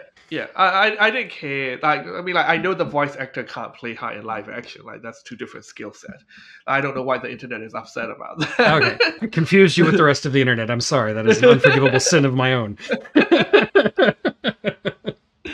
But look, Ahsoka didn't blow me away. The show, like, what you said about earlier about like shows not justifying their own existence, I get that. I don't think Ahsoka as a show needed to exist for any reason other than they kind of want to shuffle these characters around on where they are in the universe. Yeah, basically.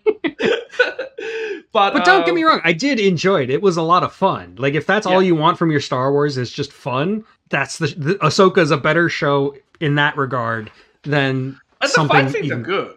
Oh yeah, the fight scenes are great. There's some excellent lightsaber battles too. Which if that's why you watch Star Wars, watch fucking Ahsoka. It's great. Yeah, and also some of the new spaceships are great as well. I love those I know. Spitfire looking spaceships. Oh, those are nice. And my friends all make fun of me because they say she's barely a character, but I say she's my queen. Shin Hati is great. I love to see more of her. She's interesting, and I do want to see more of her because I just as a character, I think she's interesting.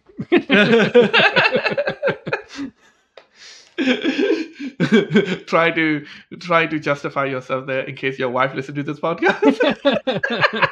Now, my wife knows me better than that. She doesn't have a certain attributes. It's as far as I'll go. Okay, so anything else about Mandalorian season 3? I agree with you. Well, I think you're higher on Mandalorian season 3 than I am. Like, I didn't like Mandalorian season 3 at all because I am sick of Bo-Katan having the exact same arc in every single fucking show she shows up. That's actually a really good point. No, that's a good point. Oh no, Bo-Katan has lost Mandalore somehow, and Bo-Katan claims it back. And if anybody in Star Wars actually remember what happened in Star Wars before, which they don't, because that's one of the main problems about Star Wars. Star Wars characters do not remember what happened in Star Wars earlier. Which is so weird. And The Mandalorian is like one of the biggest offenders in that regard. Like, people don't even know who Jedi are anymore. What the fuck? Yeah. If anybody is keeping track in the Star Wars universe, somebody should stand up and be like, hey, this is like the third time we help Bo-Katan reclaim Mandalore. At some point, maybe she can't keep Mandalore because she doesn't deserve Mandalore. Because that's what happened in the season 7 of Clone Wars. Right. Ahsoka helped Bo-Katan reclaim Mandalore from Darth Maul, who I must add, Bo-Katan brought to Mandalore. Bo-Katan brought Darth Maul and helped install him into Mandalore. And then turned out this fucking red evil man that looked like the devil was evil and fucked over Mandalore. So she needs the Jedi's help to reclaim it. And then in Rebels again. The Empire has taken Mandalore, and they have to help take Mandalore, and now fucking once again we have to reclaim Mandalore for Bo-Katan. Enough, Bo-Katan. Just find another plan. Just give it up. It's not much left to win anyway. Yeah. And then they're now hinting that if there's a Mandalorian season 4, the show is called Mandalorian, not Din Djarin. It doesn't always have to be about Din Djarin. I'm like, fuck off. I'm not gonna watch a show about Mandalorians fucking around on Mandalore. And let's be perfectly honest, a lot of people are not watching this show for Din Djarin. They're watching it for Grogu. Yeah. This is the Grogu show. He hijacked it in episode 1 and has never let go. And I actually don't have a lot of problem with Bo-Katan as a character, other than how going through the same character arcs over and over again. My real problem is against Mandalorian. Why are we supposed to fucking care about Mandalorians? They are their own worst enemy. Yeah. They have created all their own problems. And I think Mandalorian season 3 does that the worst of all the Mandalorian seasons. Like, Mandalorian season 1 and 2, you're kind of following the story of this one character. And the Mandalorians get mixed up into it. But this season's all about the Mandalorians, and who gives a shit? Yeah. Yeah. They're like squabbling children. It's the same reason why we don't give a shit about the Transformers in Michael Bay Transformer movies. They're all a bunch of little assholes that are just throwing down against each other. Why do we care? But yeah, look, I don't know what will happen. Like, I do like the idea that they have left it in a place where when they finally make that episode 10, or maybe they're too afraid to call it episode 10, but it's in the work. They already announced it. The Ray thing. Yeah. The Ray thing. There's a going to be a movie where Ray has restarted the Jedi Order and stuff. When that come around, I wouldn't mind the idea of seeing a grown-up Grogu who is the Mandalorian leader. You know, like that would be That'd be cool. interesting. Yeah. Yeah, the Force-sensitive Mandalorian leader that is from Yoda's race. That's cool. Like I'm willing to see more of that. But if you're gonna give us Mandalorian season 4, you're gonna either have to focus entirely on Din Djarin and Grogu again, or you're gonna have to give us a plot about the Mandalorians that I would actually care about instead of them refusing to leave this terrible planet they can't keep. Also, why did the villain rig up his clone vet with a self-destruct sequence? It was like a big Doofenshmirtz move, yeah. Anyway, all right, so let's move on to that and let's talk about Loki season 2. I'm actually very curious to find out what you thought about Loki season 2. Okay, first of all, I loved it. I fucking loved it. It's great. Especially the last episode blew me the fuck away. But as a time travel rules nitpicker, I knew that was coming. This one seems to completely disregard all the rules set up in the first season. Like it makes its own rule book. It just starts over from scratch. That does kind of bother me. But after a couple episodes, I was willing to let that go, and just go with it because it's so well done. Like it's hard. It's like a push and pull with me. You know, the one thing more than anything else that annoys me is where the hell did Loki suddenly get these powers that he's never had before? Like, now he can use repulsor beams with the green magic? Where did that come from? And now he can, like, build these shadow monsters that can attack people? What? That's not Loki's power set. They even very clearly in the first season describe what Loki's powers are, and he does illusion casting. He doesn't, like, create things that can interact with other things. He creates illusions. And all of a sudden... Which shadow monsters?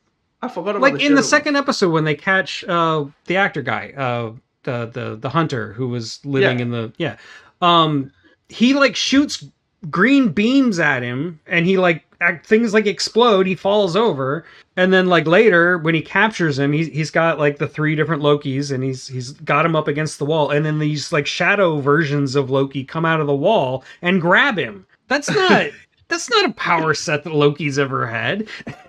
To be fair, season 1 of Loki was also like not great with randomly giving Loki new powers. That's true. That's like a comic book problem all over the place. It just felt especially egregious here. Yeah. They just kind of keep justifying everything as Loki is a god. I'm like, sure, but like, at one point you have to answer why he didn't use these powers earlier. Like, for example, say against the Avengers. By the way, this Loki is also like somebody who invaded New York like 3 weeks ago. There's this one moment where he's like eating pie with Mobius, and he talks about like there was this one time, it was like a week ago, dude. He was like, I understand where you've been, you know, like one time I got so annoyed with my brother that I invited us. Like, that's a funny way of reframing that. Like the writers knew exactly what they're doing, and I said, the show invites you to just go with it and have fun with it, and a lot of that is carried on Tom Hiddleston. He's a treasure. And of course, Ke Huy Quan steals every scene he's in. He's so good in it. I love his little things. Like he's like, well, is this a science problem or a fiction problem? Right. And then I love that. Ending it with turns out it was a fiction problem all along. You know? I love that. I knew you would love that part as a science fiction writer. Oh, it's great. It's fantastic. That is how you should think as a science fiction writer. I also like that he's like, oh, you invented that Tampad really quick. I'm like, well, I wouldn't call 9 months quick. Like I was delayed for a little bit because my wife left me and I had to move out. So very funny. And Jonathan Majors was good as Victor Timely. I'm still confused about the variant thing. Like, I thought variants were like the same character from different timelines, not like this random version that showed up in the 19th century somehow.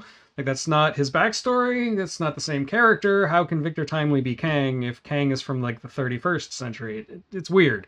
Well, Um, but I think Kang is like Loki, like they more special, right? Like they know, right. and also like I think they are different versions of the character, but it doesn't mean like they all have to show up at the right time, right? Because like the multiverse can be very different, right? Okay. But that does beg the question: how do we determine if a person is a variant of another person? If they can show up anywhere and it can be any gender, why is Crocodile Loki a Loki instead of crocodile in a Just some hat? crocodile. Yeah.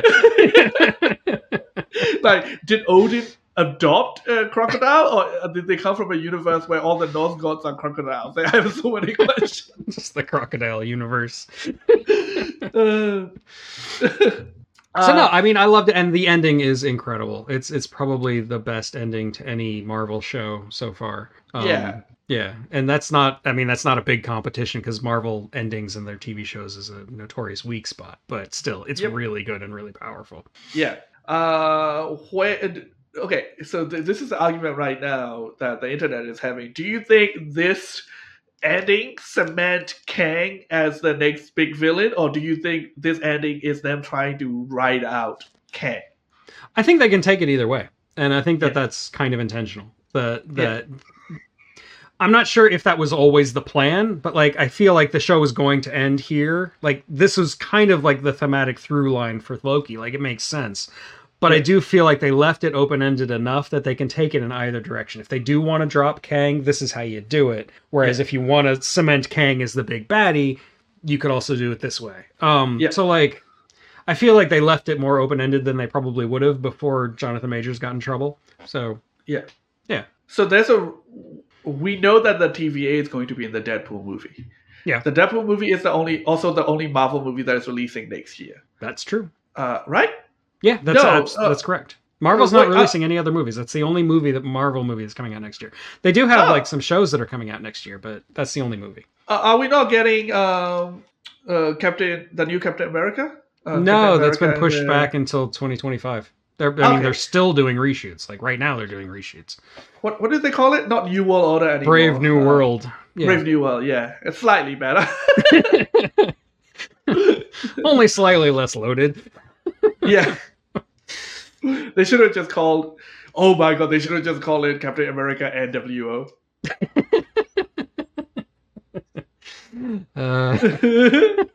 Just have Hulk Hogan show up. NWA. People would go mad from both sides. But yeah, no, and it's already been confirmed that TVA plays a role in that Deadpool movie. So there's a rumors going around that movie is going to be that it's the beginning of the TVA starting to recruit multiversal heroes for their war against Kang. And that's how Deadpool's going to show up. Yeah. Yeah, if that's the truth, then that's a pretty exciting setup. I like but then again, we have to put up with like 3 more movies before the multiverse war happens. So I think it might be a little bit too early to start recruiting for the multiverse war. But you could have said the same thing about Endgame, and they introduce the threat of Thanos so early, and then we had to sit through like 8 movies before we got there.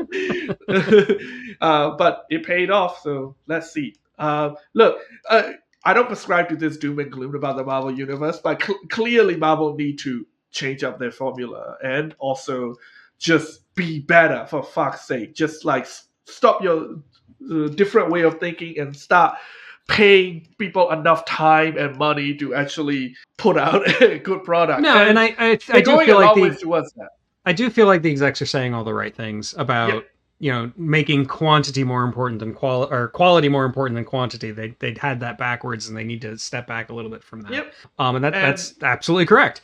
I wish they would say more about the movie. Yeah, I wish they would say more about paying more to their CG people and giving them more time, but they're not going to talk about that. And reducing the release for the next year to 1 is goes a long ways towards that. But you say all the execs are saying the right thing, but there is one thing they said that is super stupid, which is like, oh, we dropped the ball. We dropped the ball with Marvels by not having enough executive. Oh yeah, that. Yeah, I forgot about that. Executive Because there wasn't management. enough executive interference. That's why the Marvels failed. Yeah, of course. Yeah. Because, you know, Yeah. movies that have a bunch of studio interference are always better. Yeah, and if you watch the Marvels, it's clearly fucking being chopped with an axe to the inch of his death. I do want to say one more thing about Marvels. I know we talked about it last week. Yeah. But I feel really bad for the director. She's getting a lot Yeah. of shit that she does Yep. not deserve. Yep. And I think part of it is her fault. Like, she did leave post-production in a huff outside of contractual obligations, and so that made Disney very, very mad. That's why they're not defending her. But still, I feel like that's a minor slight compared to all the shit she's getting. She is not responsible for what happened to the Marvels at all. She actually seemed pretty damn competent for me. So and it's also very clear that the industry is fucked, because as big of a failure that Marvel is, it's also the biggest box office by a black female director. That's true. Which just goes to show that there's not enough black female directors. Yeah, exactly. Exactly. And also, like, Marvel is like, enough of their projects are still successful. People are just blabbering over how successful Guardian of the Galaxy. Yeah, Guardians of the Galaxy 3 did great. Yeah. And at the same time, people are loving to pile on the Marvels. Loki season 2 got all great press, you know? So Marvel will be fine. They will course correct, and they'll find their light again. People will be excited about Marvel movies again. Yep. And I don't know if they'll ever reach their heyday again. Yes. Like, I do think superhero fatigue is real, but I think it's a little overhyped. Yeah, I think they can find a middle ground in which they can fund their own existence in a way. Yeah. Like, even if they never make $3 billion movies in a row again, they're gonna just have to learn to make $110 million movies instead of $250 million movies. They'll course correct. Yeah, they'll figure it out. They'll evolve. Yeah, and adapt. And if they don't, then they clearly deserve to die. Yeah. Fuck off. Like, look, I love all these characters, but, you know, the world will keep going. If they completely fail, it will get rebooted in 10 years. Okay, it's fine. Exactly. Nothing in Hollywood ever truly dies. Yeah. A couple of little things I want to talk about. This is a bit more than a PSA, because I think the marketing really failed this show, the new Scott Pilgrim show. The marketing was deliberately playing coy and making people think this is an adaptation of the original comics again, which the movie was a pretty faithful adaptation with all the, like, a lot of bits cut off, of course, because the comic is like 6-volume comics. Right. It's a 2-hour movie. And the ending is different because the movie actually came out just as the comic is finishing off. So the ending of the movie is different from the ending of the comic. So I think a lot of people fail to see the reason for existence of this show. The marketing is a lie. This is not an adaptation of the comic. The new Scott Pilgrim show is actually very different. It's something very different happened very early on, and the story is completely different.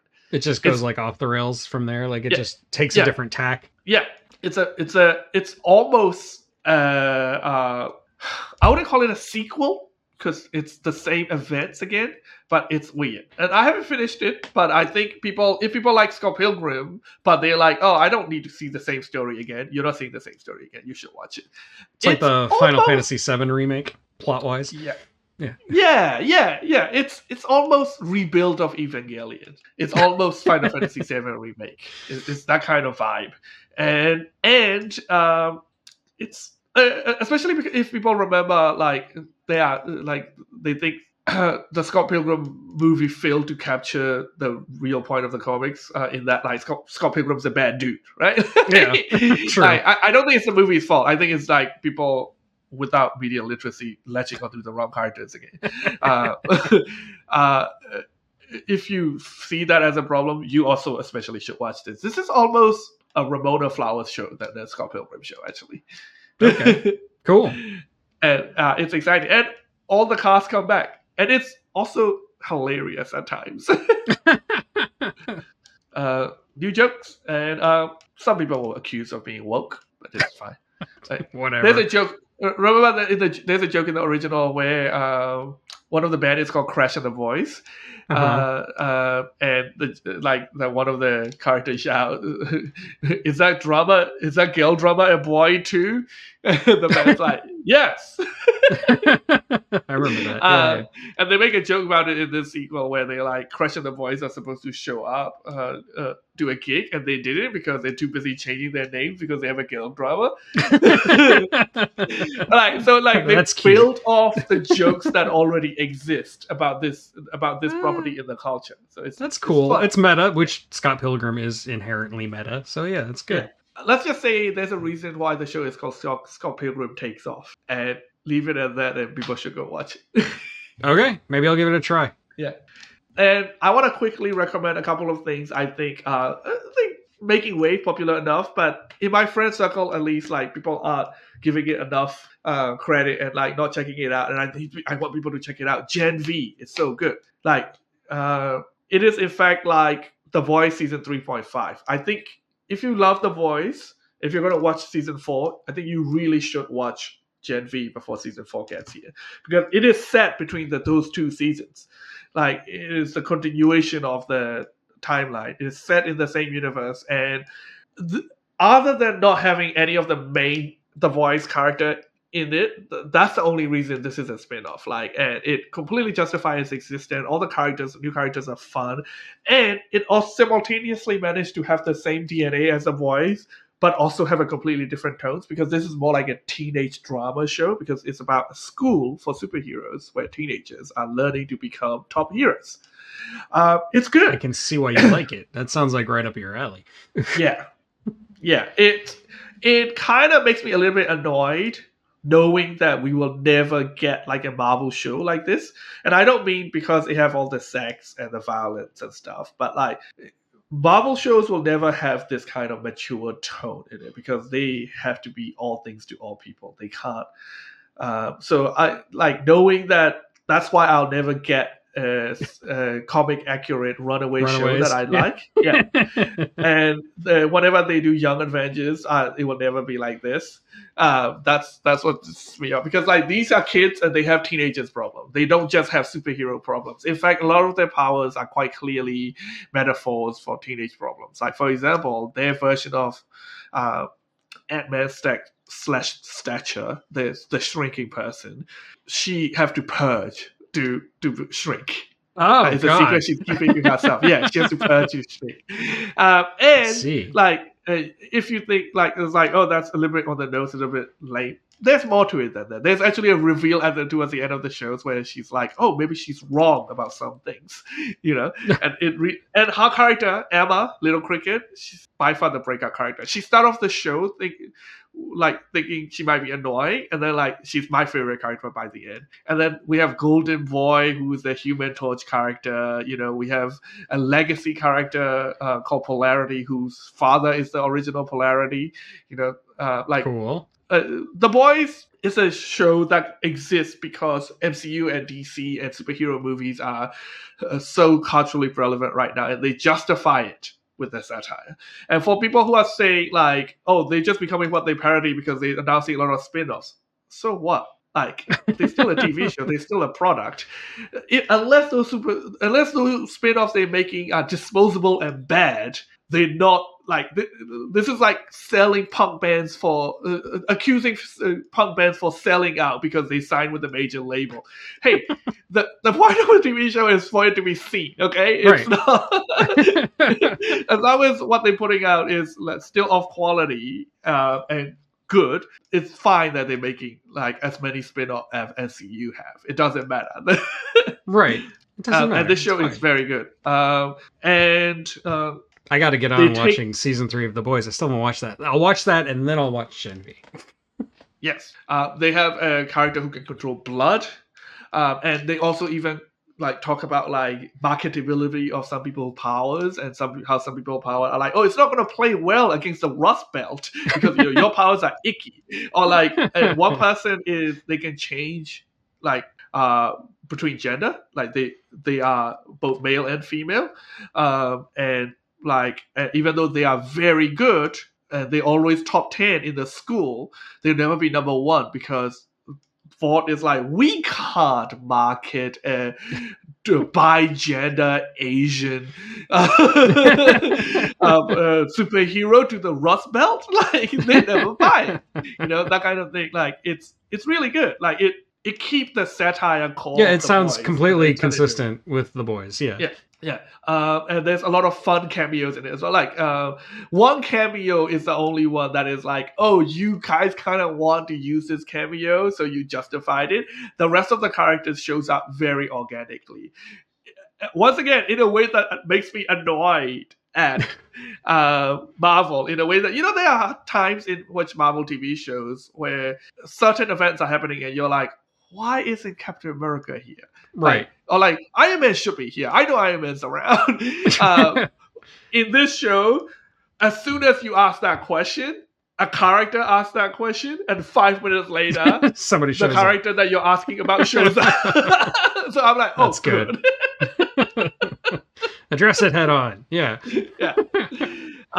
And another thing people should be checking out is Doctor Who is having this big overhaul reboot thing where they, for their 60th special, they put out 3 specials by bringing back the original showrunner of the reboot. So like Russell T Davies, who's the guy who was the showrunner when they rebooted it for modern audience with Christopher Eccleston. So he's back, and for the 3 special, they brought back David Tennant. Even though he's been the Doctor, he was the 10th Doctor. They brought him back as the 14th Doctor, and they kind of explains why the old face is back, leading into the new Doctor, the guy from Sex Education. I can't remember his name probably. Sorry. Yeah, I can sort of remember it, but I can't pronounce it. I don't want to embarrass myself. Yeah. And so the Christmas special, so by the time you listen to this, the Christmas special is probably out or just about to come out. That will be with the new Doctor. But the 3 specials are with David Tennant's Doctor. Look, if you know Doctor Who, you know how Doctor Who works, and you know that new Doctor has to cameo in the last episode for him to show up in the Christmas special. But there's a couple of surprises. It doesn't go the way you think it would go. And Doctor Who is fun. And like, I know a lot of people tuned off for the wrong reasons with Jodie Whittaker's character and stuff. But it's unfortunate that the writing for those series also wasn't very good. Like, it gave the people who are rebelling against it because it's a female Doctor too much fuel by having mediocre writing. But I feel like these 3 specials are really up to snuff, and especially they are 3 episodes with very different DNA, but all classic Doctor Who stories. Like the one in the middle itself is kind of feel like a classic Doctor Who bottle episode, but it's so good. Like there's pretty much no other actors except the Doctor and the Daughter in that episode. Okay. Yeah, like there's 3 other actors in that episode, but each of them have like 30 seconds of screen time. Everybody, the whole other time, it was just the 2 main actors, and it's so good. Interesting. And the very first of this special, just to set the tone, just to make sure that I think it's deliberate by the production, to make sure that people who think they got a win because the female Doctor is gone. The first episode is centered around a trans character and is pissing off a lot of people, and I'm really loving it. And whatever tease we get about the new Doctor is so like fun. Like I'm super excited to watch this new Doctor. And for people who are not in the loop and doesn't know, the new Doctor is black, and people are also hating that. Of course they are. But they did have a really fun line where one of the characters asks the Doctor, it's like, so do you guys just come in a range of colors? And he's like, yes. And that's the only thing they say about addressing the new Doctor being black. And I'm like, that's so Doctor Who, and I love it. And for some reason, the Christmas special, which isn't out, has a song about a bunch of goblins trying to eat a child. And it has very Gremlin 2 energy to it. You should watch this film. And they released it before the Christmas special is actually out, so they can promote it, hoping to get to Christmas #1 singles. And I'm hoping it happens because it's just so stupid. So yeah, my point is Doctor Who is great again, and people should check it. After the Christmas special in 2024, we're actually going to finally get a proper season of Doctor Who again after so many years. And this is how much they have faith in it. They're already shooting the next season. They're already shooting the 2025 season. And if you're asking why this all is happening with this much inertia now, well, our corporate overlord Disney is giving them the money. Did you know about this part? I did. Yeah, I'd heard this. Yeah. Disney has gotten outside of UK international distribution right to all of Doctor Who's. So it's on Disney Plus now. All the specials are on Disney Plus. You should go watch it, and they have given them the Disney money. You can immediately see it. Like, Unit has an Avenger Towers now, and I'm not saying they have a tower. They pretty much just have the Avengers Tower. They look like the Avengers Tower. And the special effect is so much better, and they have a lot more money, and they are really using it in fun ways. Okay. Like, you're talking to somebody who's never actually seen an episode of Doctor Who, so I don't really have a lot to say. Yeah, it's part of my shame. I've brought it up on my live streams before, and people who've shamed me, but it's just because it's so overwhelming. There's just so much content. I know everybody keeps telling me I should just start with the reboot and go from there, but like I feel like I would have to know more than that. I don't know. It's too much. It's too much. I say this is your perfect chance. I say don't even start with the reboot. I say just watch these 3 specials. You won't get as much of it as some people would because you don't have the context. But these 3 specials lead straight into the new Doctor, which is designed to be a reboot for the new audience. So the three special will justify your introduction to the new Doctor, and by the time the new Doctor come along, it's kind of like a flash state. The 3 special would have told you everything you need to know about what happened before. Okay. So for new watchers, or for people who are curious, like you, Doctor Who curious, but never been part of the Doctor Who lifestyle, my Doctor Who agenda is for you to get into Doctor Who now. So I think that's our massive Christmas special episode. Do you have anything else to recommend people to watch over their holiday period? No. But all you gamers out there should play Alan Wake 2. It's great. Oh yeah. Oh, and also I watched the first episode of the live Yu Yu Hakusho last night, and it was good. If I wasn't so sleepy, I would have watched the rest. It's weird. It's Japanese. It's live action by Japanese, but the dubbing is weird because it's dubbed over from Japanese. So maybe you should just watch it with subtitles. And it carried that One Piece DNA of taking weird things from the anime and just straight face doing it anyway. One of the major characters in this show is just have a pacifier in his mouth, even though he's a grown-ass man, and they just do that. They just do that in the live action show. It looked ridiculous, but I'm like, I'm glad you didn't take it out.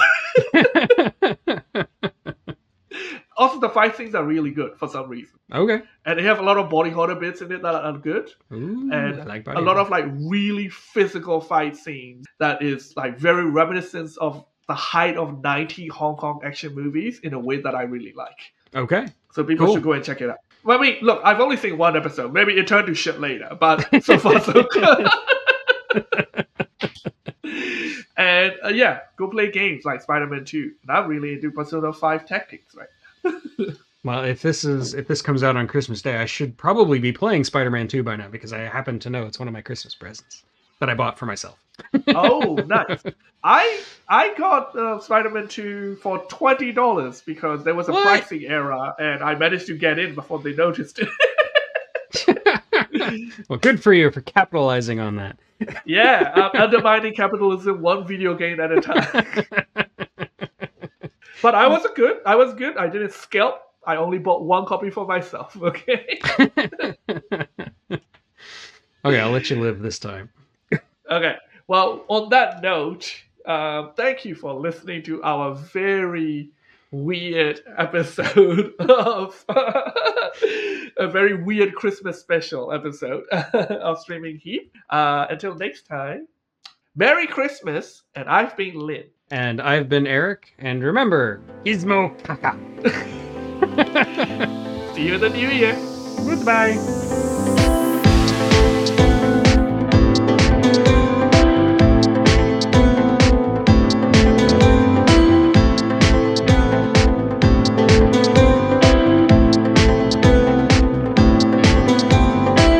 We can bring in the new year with cheer and positivity by doing an episode, the first episode of the year on Rebel Moon. I knew you were going to say it. I fucking knew you were going to say it. But yeah, think about it. Rebel Moon, new year. You're determined to make my life miserable, aren't you?